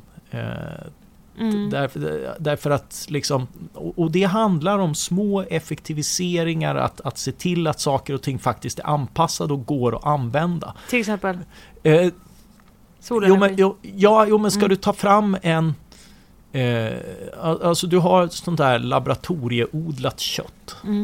Det har kommit ner en del i pris, men det är fortfarande liksom ligger nog på en 1000-lapp, 500 kronor kilot för köttfärs. Det är inte riktigt vad du hade velat betala för köttfärs. Alltså skulle du behöva betala så mycket, så skulle du behöva avstå från väldigt mycket annat liksom. Men det är en lyxgrej. Det behöver vi inte för att ha en del tror att vi behöver överleva, men det tror inte jag. Men andra grejer som elenergi eller kanske... Ja, det är lite samma sak, men liksom väldigt många, alla sådana saker behöver liksom komma ner i pris så pass att de faktiskt ersätter vad vi har idag utan att folk behöver avstå så mycket annat. Och andra grejer behöver bli dyrare, så att vi inte köper 3 t-shirtar för 100 spänn, utan vi köper en för 600 som håller länge, och den har vi länge. Ja, så kan det ju vara. Alltså, om du prissätter utsläpp och insatsvaror så fortplantar sig ju det genom hela kedjan. Däremot är det ju omöjligt att liksom göra kalkylen i efterhand, vilket gör att du bör i så stor utsträckning som möjligt liksom avgiftsbelägga utsläpp och sen se vad det kostar. än bestämma vad saker och ting ska kosta, därför att då blir det väldigt godtyckligt. Ja, nej, jag menar inte så. Jag menar att man ska beskatta liksom tidigt i kedjan. Ja, för det är utsläppen som är problemet och inte liksom enskilda saker som liksom, du åker bil, du flyger liksom sådär, utan och det är också en fördel med liksom ett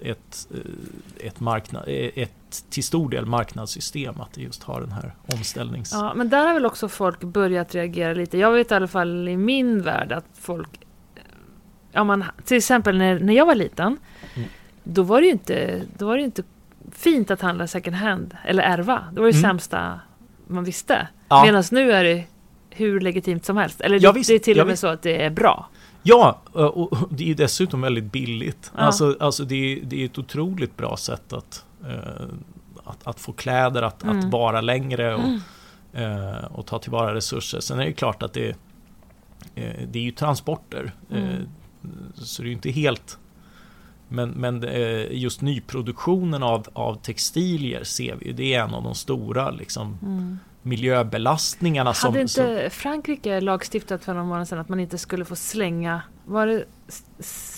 varor som inte var trasiga eller sånt där? Man får inte slänga tiger eller... Vad var det? Jag måste bara googla. Många förstör ju, till exempel om en sportbutik har en massa sneakers över, så förstör man då. Man drar en kniv genom för att kunna slänga dem. Vad var det? Jag måste googla. Jo, men det där har jag också sett något om. Jag vet inte riktigt vad det... Kan du sjunga någonting under tiden här? Ja, ja just det. Nästa år väntas det bli förbjudet att kasta osålda kläder i Frankrike. Modebutikerna ska istället åläggas att skänka plaggen till välgörenhet. Ja, till exempel. Ja, det kommer att göra underverk för deras varumärken. Ja, men varför inte? Jag förstår var det kommer ifrån. Just textilier det är lite underskattat just, för det har ju ett jättestort klimatavtryck. Ja. 100 liter vatten för 1 kilo bomull eller vad det är. Ja, och detta ofta i länder där vatten är en begränsad resurs och där man liksom har smutsat ner vattendrag utan att behöva betala för det. Och det börjar komma nu. Men den här lagen då till exempel då kommer ju göra då, säg att det är, som du sa, ett modehus som vill vara exklusiva. Då vill de ju inte skänka bort sina Dior-kläder till härbergen efteråt, utan det ska fortfarande dyrt. Ja, men det ska vara exklusivt. Det blir en anledning för dem att vara ännu dyrare och sälja allting som de har och inte slänga det. Så det blir en väldigt positiv kedja. Och det här är det här är en lagstiftning som du tycker är bra, eller? Jag är i alla fall nyfiken på vilket resultat den har. Och det här är liksom alltså, för här manövrerar vi lite grann i okänt territorium. Och precis som, alltså, jag är generellt sett skeptisk till den här typen av lagstiftning. Men om den kan driva fram något gott så är det bra om det testas i olika... Alltså det är bättre att Frankrike testar och så får vi se. Och så kan andra länder ta efter om det funkar. Och på samma sätt tycker jag det är häftigt med städer som går före med olika ambitioner och testar sådär. Inte nödvändigtvis för att... Och ibland känner jag att nej, det verkar för överdrivet. Där skulle jag inte vilja bo. Men kanske det visar sig att kolla vilken ren luft vi har. Det är här ni vill vara. Här som liksom, de städerna som Andreas berättade om som hade förbjudit 2-hjuliga motor, alltså moppar och sånt. Ja, visst. Och dimman försvann liksom, eller fågeln försvann. Ja. Och just liksom decentraliserat och sådär tycker jag att man definitivt ska pröva. Det innebär ju också att i städer där det finns en majoritet för det här så prövar man först. Så att det liksom att man går fram först bland de som är mest benägna att testa det. Det är liksom mycket bättre. För det tror jag, alltså men nu har vi så bråttom. Ja. Så att, vi kan ju inte låta Frankrike komma med den här lagen till exempel, och sen så kommer vi på om 15 år att vi ska göra den, eller andra stora länder. Men samtidigt, alltså, och det är där i det där programmet så höll ni på med diktatur och tramsa och sånt där, och då missar man liksom det viktiga. Tramsade vi? Ja, men jag tycker det är både naivt och farligt att hålla på och leka med diktaturtanken, därför att människor måste vara med i det här. Alltså men om det tar så här 3 generationer att få folk med alltså, här. Jo, men samtidigt alltså hur sprider du liksom miljövänlig teknik till världen? Jo, i det ögonblick den är billigare och bättre än alternativen, så kommer alla att anamma den frivilligt. De kommer slita den ur dina händer. Ja, beroende på vilka handels... Alltså så här, det är en rätt rolig anekdot, men vallmoodlingarna i Afghanistan som har liksom skapat, för det är det enda de kan exportera efter alla krig och sånt där liksom. Men det funkar. Där driver de bevattningen med solceller. Och det är ju liksom inte av någon omtanke om miljön eller något sånt där. Det är till och med inte hållbart hur mycket de pumpar upp. Men varför solenergi? Jo, därför att det är billigast. Och det visar ju liksom att så fort en teknik är billigast så kommer den liksom automatiskt spridas över hela världen. Den kommer liksom inte behöva tryckas på folk liksom. Så det gäller ju att komma över den typen av trösklar, och det gör det ju liksom bäst då jobbar du ju med folk och inte mot dem. Men det kan ju fortfarande ta för lång tid. Ja, jo, det kan det. Men det kan finnas någon som vill sälja någonting annat och stoppar, som när solpanelerna, när EU inte ville importera solpaneler från Kina för vi skulle producera våra egna.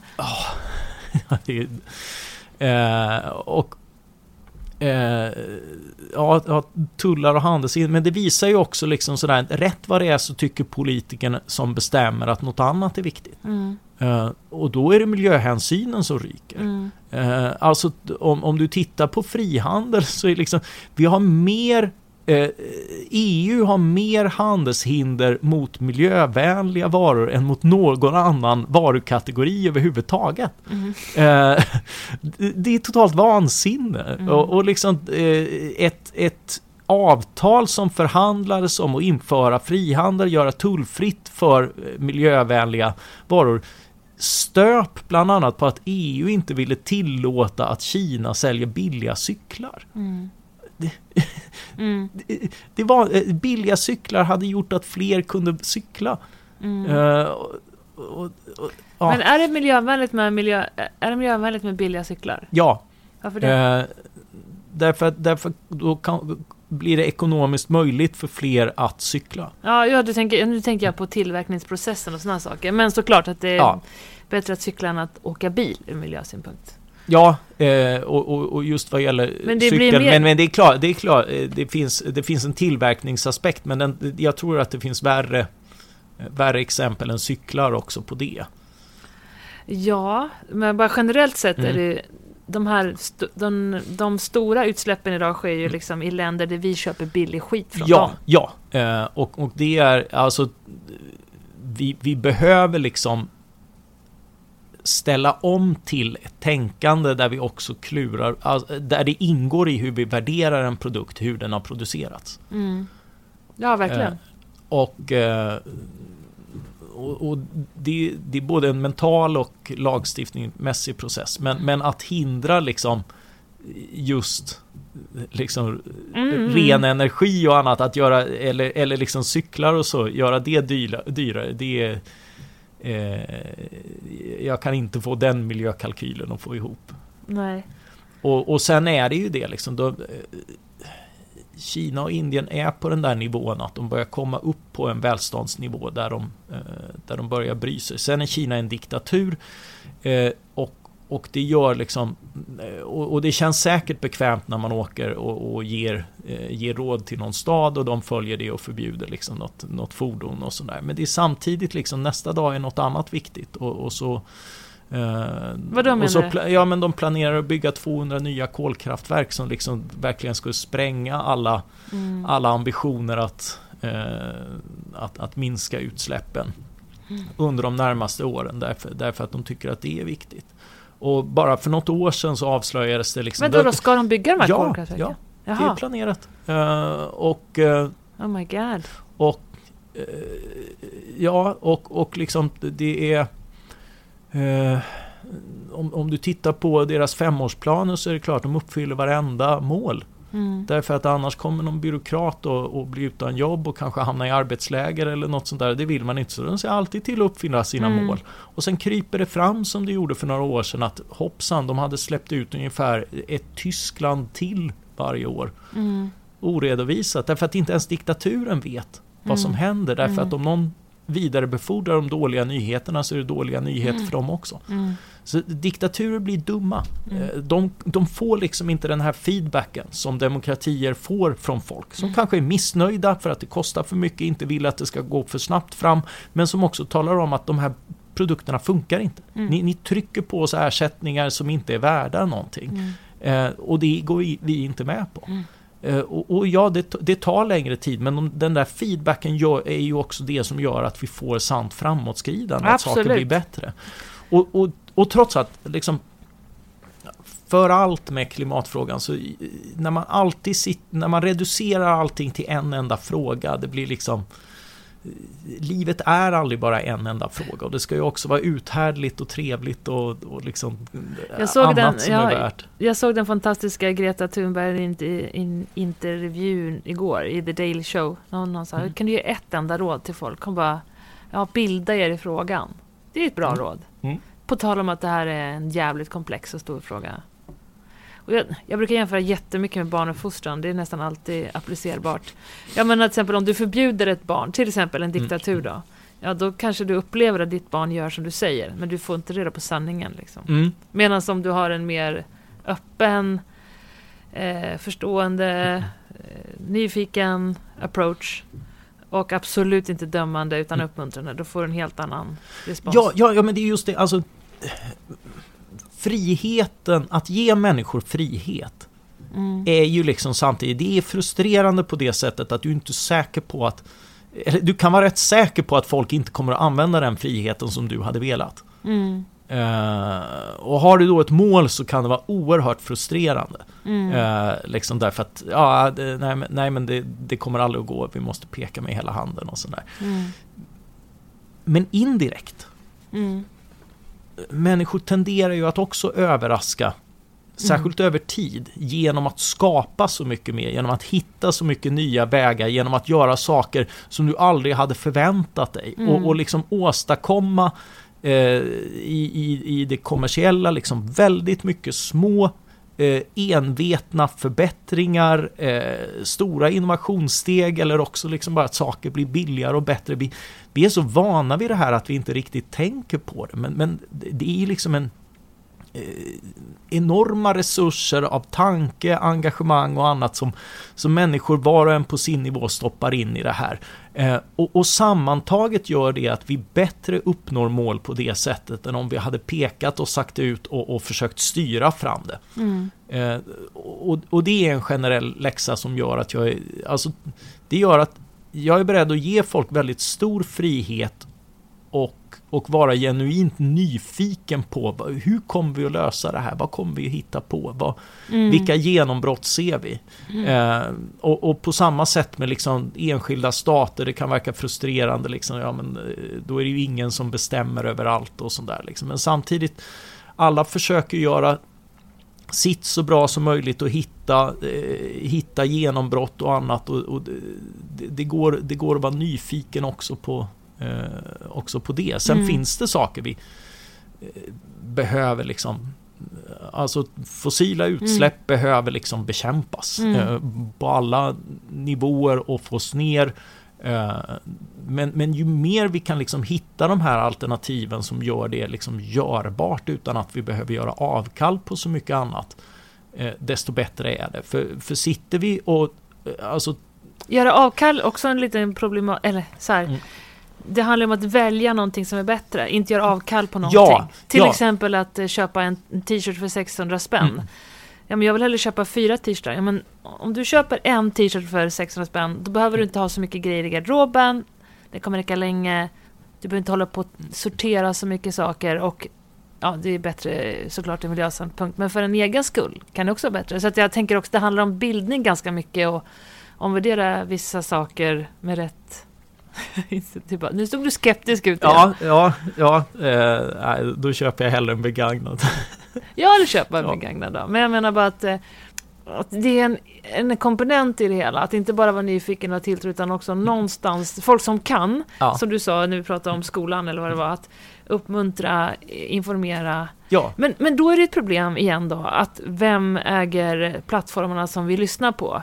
Till exempel i Brasilien, när Bolsonaro i princip sitter ihop med de här storjordbrukarna som tycker att det här är jättebra för deras ekonomi och för deras jordbruk. Och det här är bara bra. De verkar som att de kanske inte ens fattar att det här är en miljökatastrof, vissa. Eller i USA, där till exempel Alex Jones, Infowar, har jättemånga följare som tror på allt vad han säger. Alltså det är ju en annan problem i den här frågan. Att det är många som är då kanske inte ens tror på klimatförändringarna. Men alltså... då är det ju plötsligt emot där att en majoritet bestämmer i Brasilien. För de är ju en majoritet. De har vunnit de politiska valen. Ja. Men jag sa det som ett problem. Ja. Om jag tror på klimatförändringarna och de har en president som tycker att vi ska dra på lite extra, om man ska vara ärlig, så tycker jag att det är ett problem. Ja, det är klart att det är ett problem. Du får gå lite närmare igen, micken. Och det är ju sådär, men samtidigt alltså hade någon haft makten att invadera och avsätta en sån person som folk faktiskt har valt, så tror jag att det hade varit ett värre problem. Ja, jag förstår vad du menar, men det är dock ett problem. Absolut. Om vi nu, hela mänskligheten står inför den här ödesfrågan, och så pratar vi om Amazonas som en extremt viktig komponent liksom. Och så har de en president som tänder eld på Amazonas. Eller uppmuntrar att man ska göra det. Ja, det är ett problem. Och det är inte bara för Brasilien, utan det är för oss alla. Ja, det är otvetydigt ett problem. Jag skulle inte säga, om vi tittar globalt sett, att det är bland de 10 värsta problemen. Alltså, Kina internerar 1 miljon uigurer i ett enormt koncentrationsläger. Det är krig i Jemen, Saudiarabien och Iran proxykrigar. Människor svälter. Det är förmodligen den största svältkatastrofen på väg som vi sett sedan 80-talet. Det är väl de 2 absolut värsta. Vad gör vi åt det? Där står vi maktlösa därför att vi förmodligen inser att fanns det någon som globalt sett kunde gå in och invadera, alltså vi testade det där med att invadera diktaturer och för att få ett bättre styre 2003 med Irak, och det blev inte bra. Och det visar alltså det som stater kan göra är att använda våld. Och det är ofta inte en så potent makt som man tror. Det får definitivt inte människor, alltså det kan kuva människor, men det får definitivt inte människor att bli kreativa, samarbetsvilliga och liksom driva de tendenser vi faktiskt vill uppmuntra och är helt beroende av för att lösa det här problemet. Så vad kan vi då göra? Jo, vi kan ha sanktioner, vi kan ha diplomati, vi kan framförallt fortsätta med att försöka visa att det här går och det här kan bli väldigt bra genom att ställa om våra egna samhällen. Och för all sin maktlöshet, man säger Kina kan fortfarande släppa ut, Brasilien kan fortfarande släppa ut.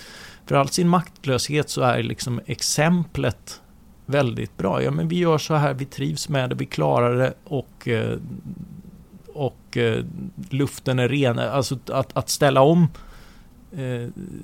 har ju inte bara med klimatet att göra, utan det har en massa lokala effekter som är rätt trevliga.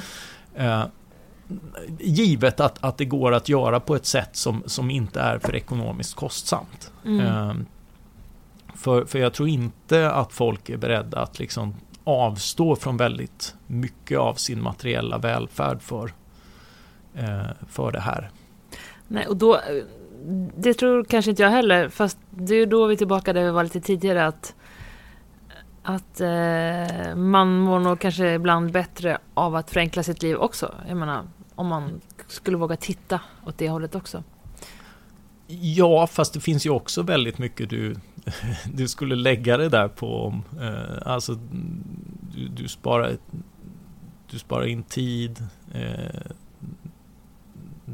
Tid är trevligt att ta ut välstånd i, men det är också så att du vill fylla den där tiden med någonting, och då blir det gärna någon annan konsumtion och sådär, liksom prioritera. Plocka svamp.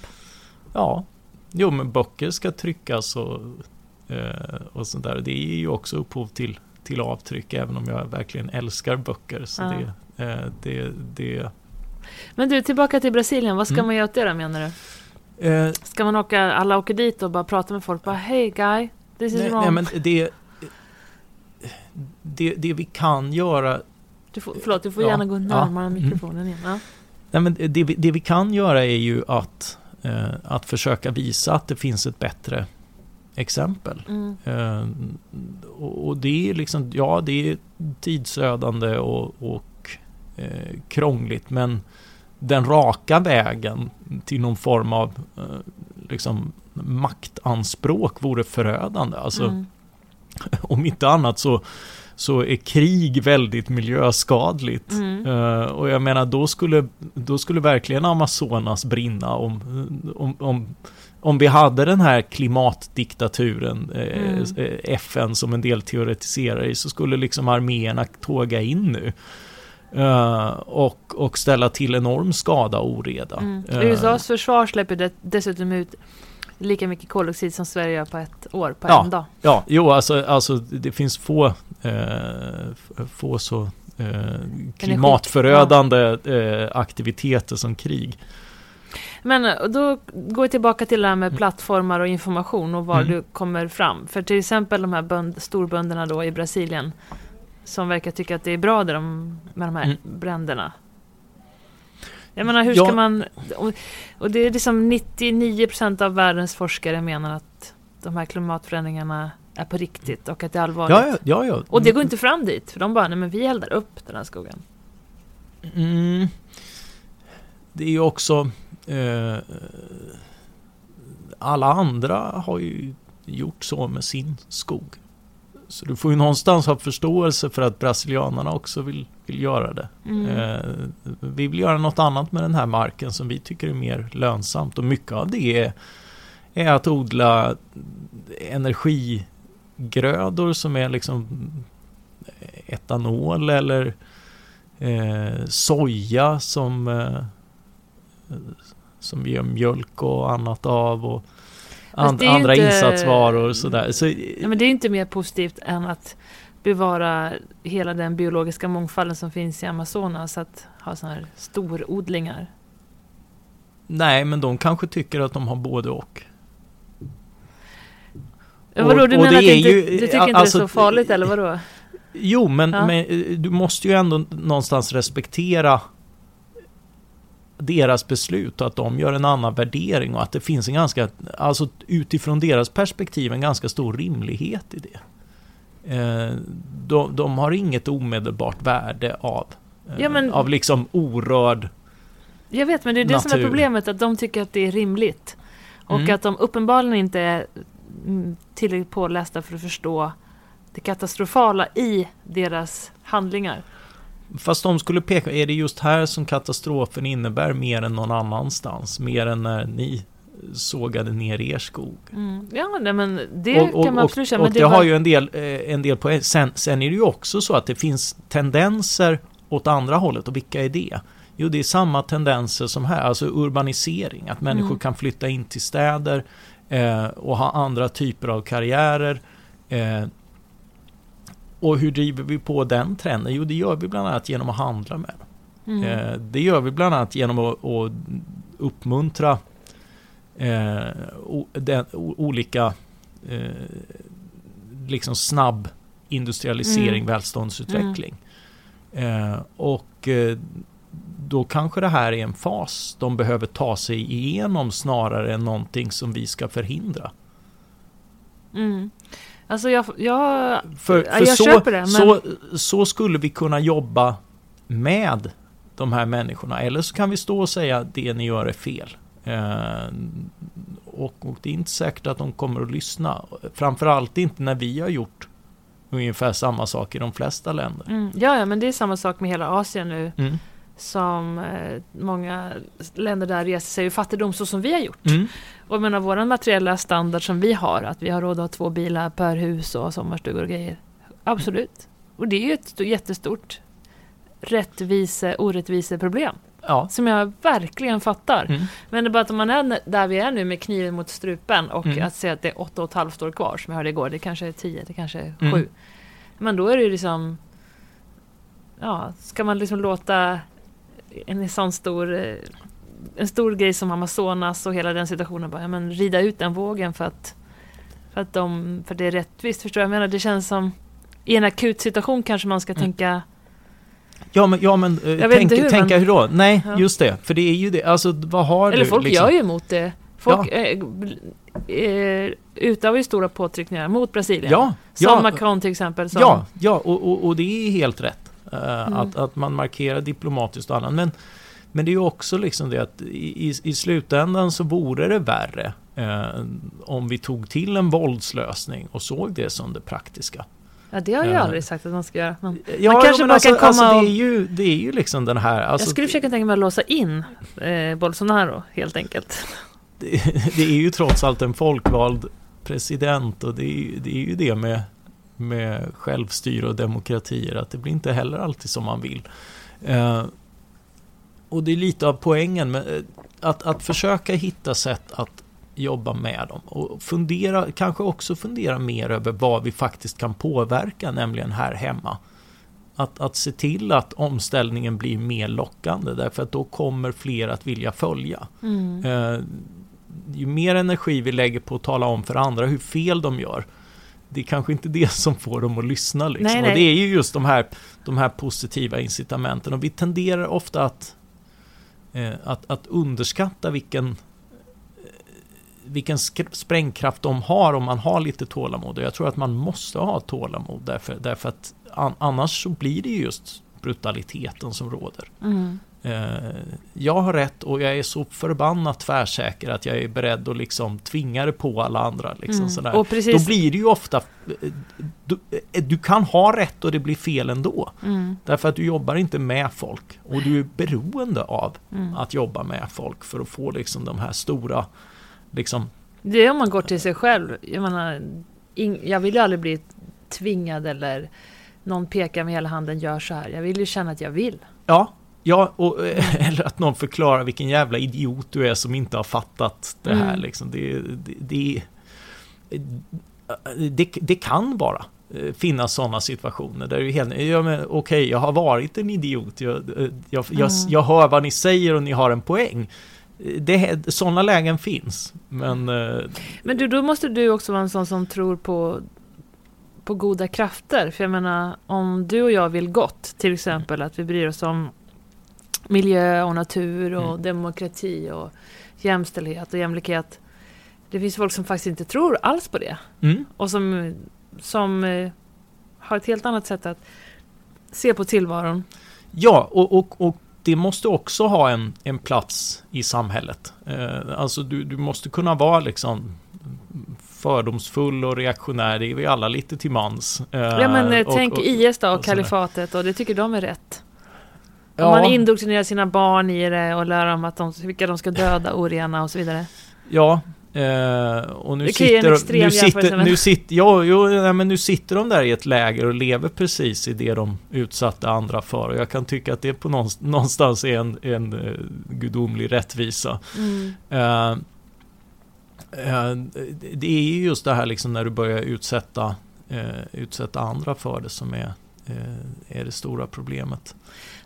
Och framförallt, men det gäller ju, alltså det är inte så att jag tycker att liksom vi ska ha någon sorts kumbaya, du får en kram inställning till folk som har lemlästat, mördat och torterat andra. Det är klart att de ska låsas in och straffas. Det är klart att alltså det är precis för det vi har starka våldsbenägna stater så att de liksom kan spöa den typen av folk och låsa in dem. Därför att det är där de hör hemma. Och det är också, alltså ett rättssamhälle är ju också om man tittar på mildare, alltså har du begått terrordåd så ska du ju sitta för livet. Det är liksom bortom förlåtelse liksom. Men är det något annat brott så är det ju också liksom så genom att man får sitt straff man också kommer tillbaka till samhället efter ett avtjänat straff. Men tror du på straff så då? Ja, det gör jag. Alltså begår du den typen av övergrepp, om du begår liksom, om du begår stölder, våldtäkt eller vad det nu är mot andra, så tror jag definitivt på att gripa, juridiskt döma och utdöma ett juridiskt straff för det. Jag tycker det är en komplicerad fråga. Jag har tänkt ganska mycket på det och läst folk som tycker både det ena och det andra, och någonstans tänker jag att folk som begår hemska brott mot andra människor inte mår bra och att de behöver se till att man ska må dem bra. Det är det mest effektiva för samhället. Att de ska må bra. Sen vad jag tycker om rent personligen, jag kan tycka att de skulle låsa sig in forever. Ja. Men det vet jag inte om jag tror att det är det bästa för samhället egentligen. Utan jag tror det bästa är att de personerna själv förstår att det har blivit fel och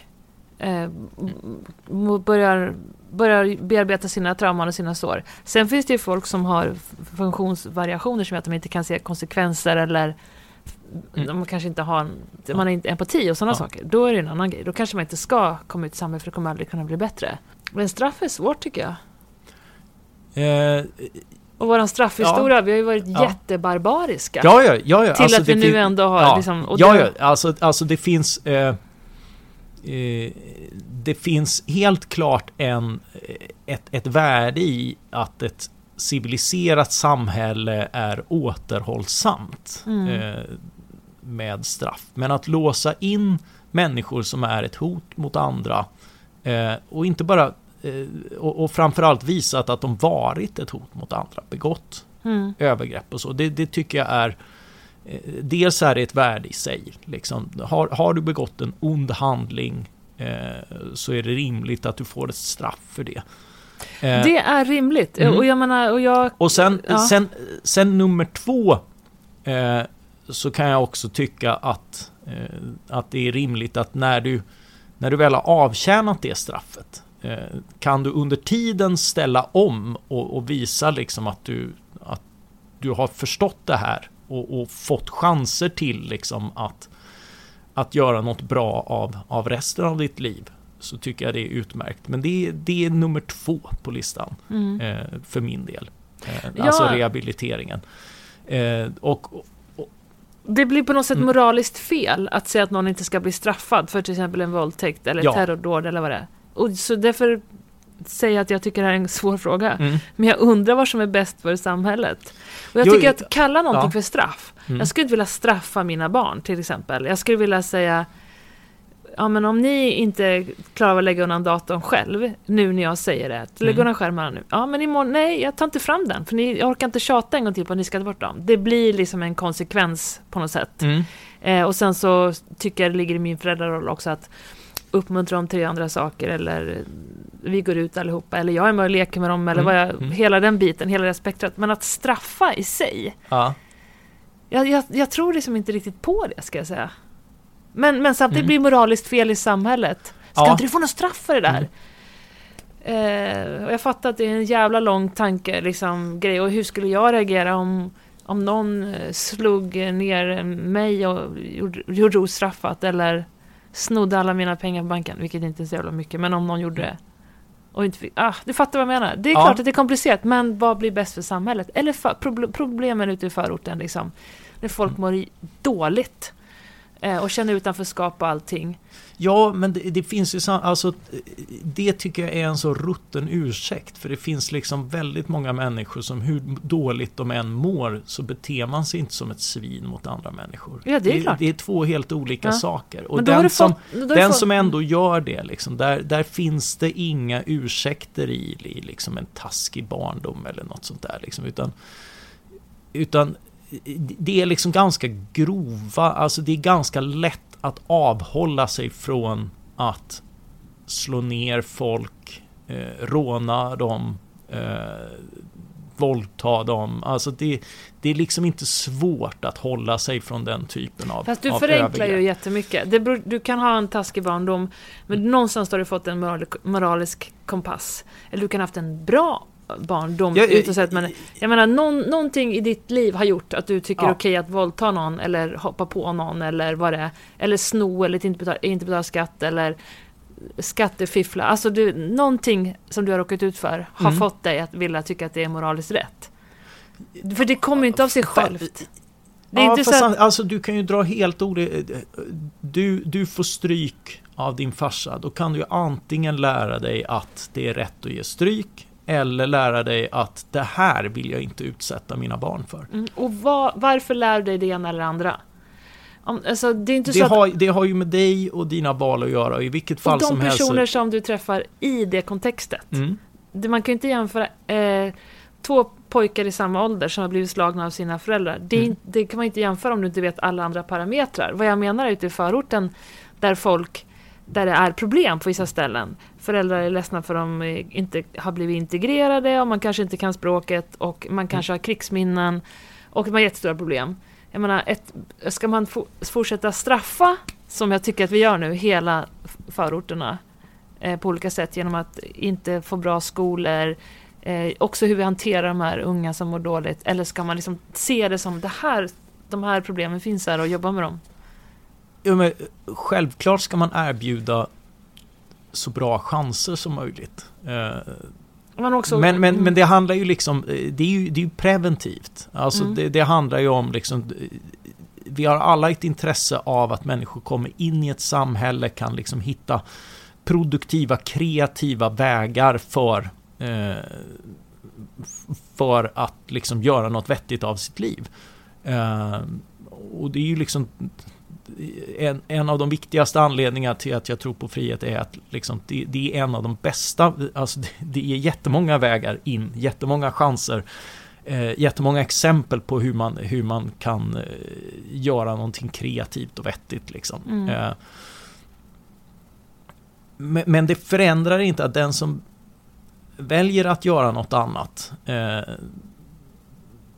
beter sig destruktivt mot andra, liksom uppenbara överträdelser som det vi har lagar emot, då tror jag på straff. Det handlar ju inte om att straffa alla, inte om att liksom jävlas med folk i en viss situation, utan det handlar om en konsekvens av deras egna valda handlingar. Ja, men jag förstår vad du menar. Jag försöker lite gärna få ihop det här med att vara liberal och tro på straff. Någonstans så får jag inte ihop det. Jag vet inte varför. Ja, men det har ju med det egna ansvaret att göra det också. Du har ju ett ansvar för dina handlingar. Och det finns vissa handlingar du helt enkelt inte får begå mot andra människor. Och det handlar om just att utöva våld och tvång och men hot tror mot du dem att i samhället väldigt stor då utsträckning. Tror du att samhället då blir bättre av det här straffet? Nu pratar jag samhället, inte individen blir såklart, det hänger ihop, men om man bara pratar samhälle. Det beror lite på hur det utövas, och det är därför vi har hela liksom det juridiska systemet, vilket är liksom en del i sig. Det handlar ju om straff kan ju lätt gå överstyr, kan ju lätt göra samhället till en förövare snarare än den som försöker mildra förekomsten av det här. Därför att liksom, vi reagerar moraliskt, instinktivt. Det är just därför vi överlåter åt juridiken, därför att liksom, ja, om det var upp till en själv, vad skulle man göra mot den som har skadat den? Liksom? Jo, man skulle ge igen och lite till.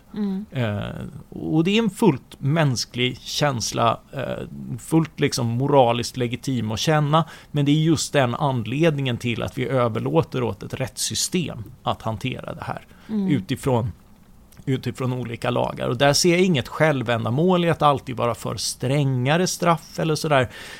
Men däremot så ser jag en rent filosofisk betydelse i liksom att det finns straffpåföljder som gör det obekvämt och framförallt liksom som inkapaciterar från brott i alla fall över en viss tid. Det finns ett självändamål i att avskilja de här människorna från samhället. Sen finns det inget självändamål i att göra det så grymt som möjligt eller liksom så otrevligt som möjligt eller så utan chanser att liksom komma tillbaka som möjligt, tvärtom. Men liksom avskiljandet och liksom den typen av påföljder för brott tycker jag är rimliga. Men du, det är kul att hoppa. Vi hoppar ju verkligen bort runt här, vilket är roligt. Men om vi pratar om problemen i förorterna i Sverige, hur kan ett liberalt tankesätt lösa de problemen? Shoot! Ja, det är en väldigt bra fråga. Alltså där har vi ju, det finns ju en kategori människor som inte har hamnat helt rätt. Och det beror ju ofta på just statliga övergrepp. Liksom. Varför måste människor fly från början? Jo, det är ju från liksom samhällen som inte fungerar, som är allt annat än liberala, som där det pågår krig, människor förtrycks, människor blir illa förhandlade. Det är därför man måste fly. Alltså om vi tar just flykting som är det svåra, att människor kan flytta och ta ett jobb någonstans är på någonstans självreglerande och väldigt bra. Så det tror jag inte är ett enormt problem. Men däremot att människor behöver fly beror ju i första läget på liksom en väldigt illiberal ordning. Men då då kan ju folk ha bott där i generationer, ändå funkar det inte. Ja, det finns ju också liksom sådär alltså alla har inte samma förutsättningar och så kommer det alltid att vara, men det är ju inte nödvändigtvis så att du ärver det. Nej. Och fråga, alltså för det mesta så ser vi ju i samhällen som skrider framåt, så ser vi ju liksom en minskning av den här typen av sociala problem. Och där är ju välståndsutveckling oerhört viktigt. Alltså ett rikare samhälle blir på många sätt ett samhälle som ger människor mer chanser. Det ligger både i, alltså ska du lyfta som land så ska redan Adam Smith pratar om nationernas välstånd, alltså varför hela länder blir rikare. Och det handlar om inte bara om politik. Politiken medger liksom väldigt stora chanser, men sen får du också ta dem. Ta Gnosjö till exempel, där det finns en liksom företagaranda och sånt där. Där kommer människor lättare in och kan lyftas för att det finns en mentalitet av att liksom göra affärer och annat. Så hur vi tänker, hur vi interagerar spelar också roll för det här. Men nu är det ju väldigt segregerat och det är ju fattiga områden där det blir stora problem och ska man gå in där med statliga medel och styra upp det, eller ska det få, förstår du vad jag menar? Hur mycket ska man lägga sig i det där? Så här, staten gör så oerhört mycket. Så jag skulle väl mena staten borde göra mindre men göra det man gör bra. Alltså se till i alla fall, kan man se till att skolor funkar och att folk inte står på bar backe och är desperat fattiga. För där ute kanske det inte är så superbra om man skulle ha massa hemundervisning. Där kanske vi vill att barn ska gå till skolan om man nu har föräldrar som inte är integrerade. Ja, om föräldrarna inte har en chans att ge barn en utbildning de behöver för att funka i det samhälle som de ska leva i. Men de kanske tycker det funkar bra. En familj som har flyttat hit från andra sidan jorden och tänker att ni kan lära er att ärva våra yrken här och fixa nycklar och laga skor. Ni kommer klara er på det. Jag tror ganska få tänker så egentligen. Jag kanske drar till extrem. Alltså jag tror det är ganska, alltså man säger, de allra flesta föräldrar hyser en väldigt ganska öppen men ambitiös tanke om sina barn som några som borde överträffa vad de själva har kunnat göra. Och det gäller framförallt de som men också de som söker sig till ett land där människor lever bättre än de har levt förut. Det här var på avdelningen dumma frågor för övrigt. Jo, men alltså det var intressant att prova. Man ska definitivt inte underskatta den kraften utan snarare hitta sätt att jobba med den. Jag tror att det är ganska få som har ambitionen att hemskola i såna samhällen, utan det tenderar liksom att vara liksom medelklassmänniskor som har något att dela med sig av men som inte tänker som alla andra runt omkring. De kan ha en stark religiös övertygelse i ett sekulärt land till exempel, men det handlar också om annat. Och som man vill skicka med sina barn, någonting man ser som värdefullt som man vill utrusta sina ungar med. Och den kraften tror jag att man ska jobba med snarare än mot. Men jag tror att den som befinner sig utanför och känner att de är längst ner på samhällsstegen, de hyser nog en ganska stark önskan att deras unga liksom far iväg uppåt. Och det är en av de viktigaste drivkrafterna att jobba med. Ja, precis. Men om man såg tillbaka i förorten, jag tror att jag tänkte lite så att om de tror på ett liberalt samhälle och så blir det liksom synergieffekter runt starka krafter och sen de områden som kanske inte hängt med eller familjer eller så här som inte, vad vet jag, nu pratar jag lite om förorten men det finns såklart andra exempel också. Hur får man med men det alltså så här, du märker själv liksom hur svarslös du är när du ska försöka tänka ut hur andra ska fixa sin tillvaro. Det har en anledning, du vet helt enkelt. Och det är ju inte jag heller. Men de flesta vet förmodligen själva. De har om inte annat överlägsen insikt i sin tillvaro. Och förmodligen en väldigt stark vilja att förbättra den. Så istället för att tänka att det är någons problem att sitta och tänka ut, så är det kanske deras problem att lösa sin situation. Absolut, men i ett välfärdssamhälle... men det finns kanske en eller två saker vi kan göra för att underlätta det. Så låt oss göra dem då. Låt oss se till att det finns bra skolor och någonting till. Så har vi liksom... Då har vi skött grunderna, men vi kan liksom inte sitta och göra allt åt folk.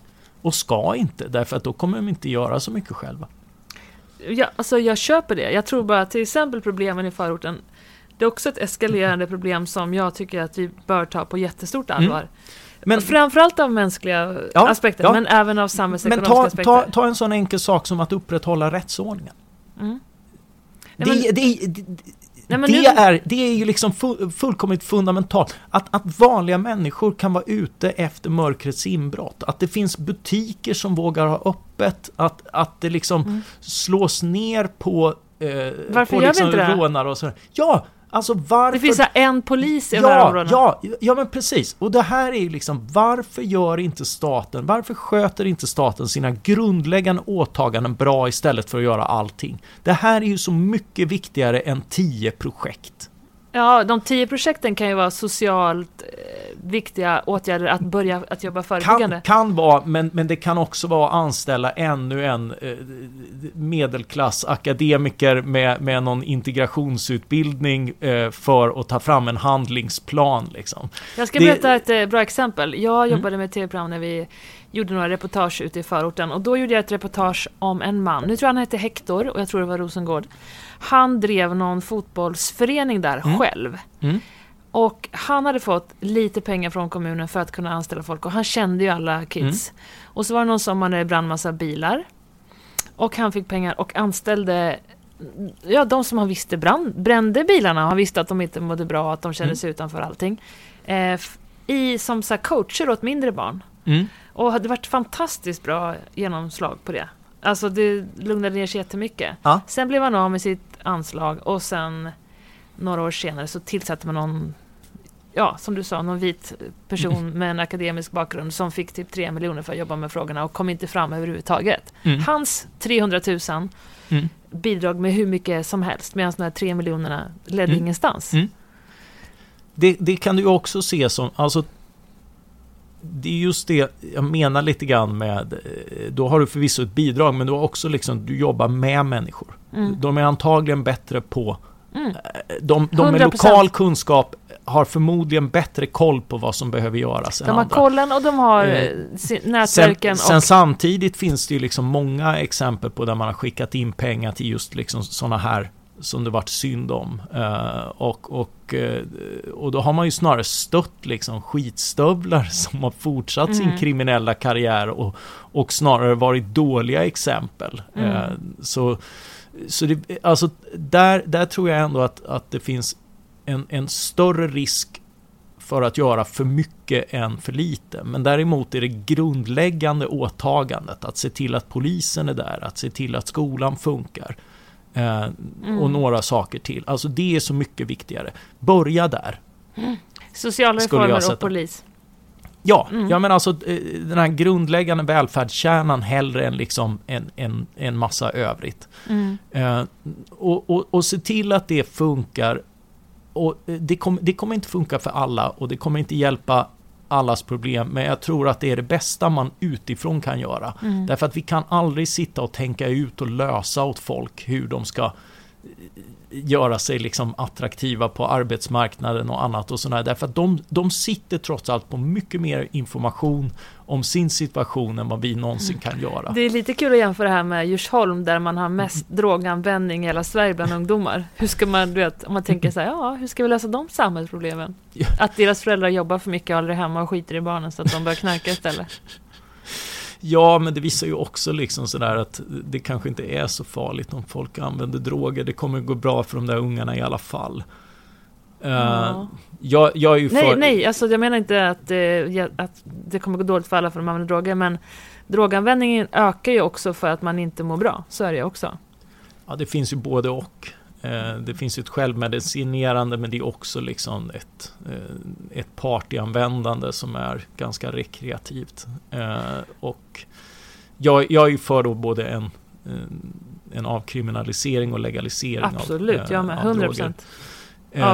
Och där apropå vad vi kan göra för förorten, för det är ju också liksom vad beror mycket av, vad kommer pengarna ifrån till liksom gängkriminella som skjuts, som tar över gatorna med langning och så vidare. Ja. Det är ju för att vi har bestämt att alla drogintäkter ska gå till organiserad brottslighet. Ja, det är helt bizarrt. Hade folk istället kunnat få sälja det här, det hade skapat jobb, det hade liksom sålts under reglerade former, det hade varit saker som inte gör människor dödssjuka. Och varit sånt som man vet stoppar i sig. För det mesta av skador för missbrukare handlar ju om att man trycker i sig något man inte vet vad det är. Och det finns hur många exempel som helst. Så sen kommer det ju inte bli änglar av alla för att de inte tjänar pengar på droger. En del kommer naturligtvis försöka hitta annat. Men det kommer liksom, deras status kommer att sjunka, de kommer inte dra in samma pengar, de kommer i alla fall inte då kunna köpa lika mycket vapen och andra kan ta över gator och torg. Så det är ytterligare en sak som definitivt, plus att 1800 poliser heltidsarbetskrafter skulle kunna sättas in mot riktig brottslighet istället. Ja, jag håller så med. Och det här är också över hela världen. Jag menar, Brasilien. Ja. Fast de ska ju bygga den här muren då, så då kan ju de börja smuggla folk istället och ta in pengar på det istället. Nej, men det är ju helt bisarrt faktiskt. Hela den narkotikapolitiken världen över, det är chockerande liksom. Ja, och det är lite roligt att för när man började som liberal och säga det här på 90-talet så tyckte ju folk att man var satan själv. Men det är många som tycker fortfarande. Ja, jo det är det ju. Men i alla fall utanför politiken så kommer insikten så smått. Även om jag tycker det är skamligt liksom, hur man sitter då i samråd om nu har det skett ännu en skjutning och sådär liksom. Och det är inte ens uppe. Det är inget parti som vågar säga någonting om det här. Nej, det är helt tabu. Det är helt tabu och det är verkligen lustigt. Där tycker jag exakt precis samma som du. Ja, men det var ju nästan tråkigt att vara så överens. Men då har vi det till protokollet i alla fall. Ja, jag vet. Jag kan hamna i sådana diskussioner ibland. Och folk bara, jag är verkligen emot droger. Ja. Och jag själv är ingen droganvändare överhuvudtaget. Men jag kan också tänka att det är skillnad på droger. Och jag tycker också att det är farligt där att folk, unga idag, tycker att de ska röka mycket braj som helst och tror att det är farligt. Samtidigt som jag inte tror att det är farligt att röka braj någon gång ibland. Alltså det är en komplex fråga. Ja. Och det är just därför det är en fråga för samhället och inte för staten. Alltså det finns så många nyanser. Det finns bruk och det finns missbruk och det finns liksom sätt att använda droger som är acceptabla och inte liksom, det finns sätt att bete sig på som är acceptabla och inte och sånt där. Och det någonting som skulle vara kul att göra om man bara hoppar jättelångt bort från det är sån här ayahuasca-terapi. Har du talat om det? Ja, det verkar ju helt jävla galet. Ja. Jag vet inte om jag skulle våga. Nej, jag är inte så sugen. Jag är inte så sugen på LSD heller, just för att det är så extremt inträngande i ens inre demoner och sådär. Jag har gärna mina inre demoner kvar istället. Men jag är fascinerad över den forskning som börjar komma nu. Ja, Michael Pollans bok om hur man börjar hitta det här forskningsfältet igen och ser att det faktiskt kan ha en terapeutisk användning utöver en rekreativ. Och jag menar bara det att vi liksom begränsar, vi kallar det för droger. Vi har inte ens börjat prata om legal drugs. Och hela läkemedelsindustrin som bara proppar i folk hur mycket som helst. Och det är liksom fine. Alltså i kontextet med att förbjuda att straffa folk jättehårt för att de röker gräs någon gång. Och sen så kan du få gå ett helt liv och trycka i dig hur mycket skit som helst. Ja. Som ett läkemedelsbolag har skrivit ut för att tjäna pengar. Ja. Är det marknadskrafter det eller? Ja, det finns ju där och det är just därför marknadskrafter behöver balanseras i ett fritt samhälle av liksom oberoende journalistik, universitet, alltså det behövs. Hans Zetterberg, Moderaternas gamla ideolog, var liberal. Han beskrev olika sfärer som har liksom sin egen etik, sin egen logik och som inte mår bra av att övergå i varandra.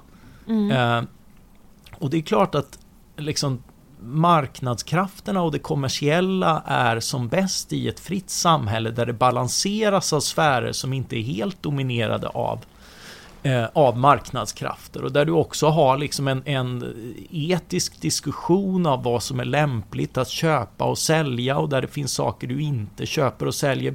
Vi har till exempel inte längre vi avskaffade det här med en marknad för statliga tjänster som fanns tidigare. Du köpte liksom en tjänst i staten och sen tjänade du pengar på den. Och det var ju liksom ett recept för korruption och godtycke och klassförtryck som vi bröt med på 1800-talet. Och det är en viktig del i liksom det här med lagstyre och lika för alla. Och på samma sätt så alltså, vi vill inte ha köp och säljande av röster eller sådär, utan det är en man, en röst liksom. Där är vi i och för sig lite gärna nu. Ja, alltså det finns indirekta. Big data. Som man säljer och köper. Ja, men det är indirekt. Ja, och fri kommunikation är ju viktigt liksom, och att folk får göra vad de vill med sina pengar, men det finns liksom den typen av begränsningar och det är mycket liksom en moralisk förhandling och sånt där. Så det är ju liksom, det är i den kontexten i kontexten av ett fritt samhälle med en massa sfärer och blomstra i och sådär. Och det är ytterligare liksom ett argument för att liksom ha den levande demokratin och inte diktaturen. För i diktaturen är alla sfärer underställda staten och det är extremt osunt. Det måste finnas många oberoende och egna sfärer och många sätt att förverkliga sig på. Och det är ju liksom det är ju därför ekonomin aldrig blir den här mer än för ett fåtal liksom det här enda drivkraften och så liksom. Därför att de flesta av oss vill leva gott materiellt men också åstadkomma en massa annat i livet och det är just hela det fria samhället med fri kultur, fria universitet och allting, yttrandefrihet och individuell frihet att bestämma över sig själv inklusive vilka rekreativa droger man tar till helgen. Det är liksom det som öppnar för ett spännande och brett och varierat liv. Fan, det där som ett bra slutord det där, eller? Ja, det gjorde nästan det. Ja, vi har suttit jättelänge här.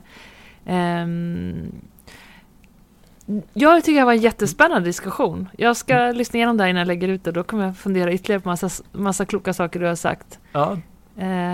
Men tack för alla nya tankar. Ja, det var jätteberikande och jättekul att du ville komma. Ja, det var kul att vara här. Ja, ha det bra. Hej, hej! Hej.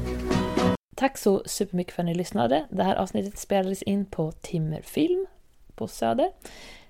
Men nästa gång så får ni lära er någonting nytt spännande. Och jag får också lära mig något nytt spännande. Så vi hörs då. Hej hej!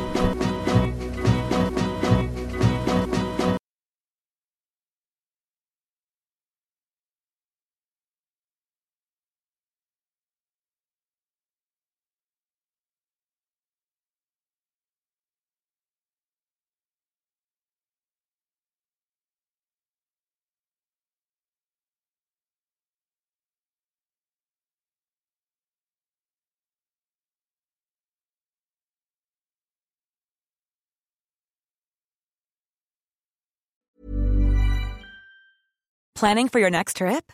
Elevate your travel style with Quince. Quince has all the jet-setting essentials you'll want for your next getaway, like European linen, premium luggage options, buttery soft Italian leather bags, and so much more. And is all priced at 50 to 80% less than similar brands. Plus, Quince only works with factories that use safe and ethical manufacturing practices. Pack your bags with high-quality essentials you'll be wearing for vacations to come with Quince. Go to quince.com/pack for free shipping and 365-day returns. Hey, it's Paige DeSorbo from Giggly Squad. High quality fashion without the price tag. Say hello to Quince. I'm snagging high-end essentials like cozy cashmere sweaters, sleek leather jackets, fine jewelry, and so much more. With Quince being 50 to 80% less than similar brands. And they partner with factories that prioritize safe, ethical, and responsible manufacturing. I love that. Luxury quality within reach. Go to quince.com/style to get free shipping and 365-day returns on your next order. Quince.com/style.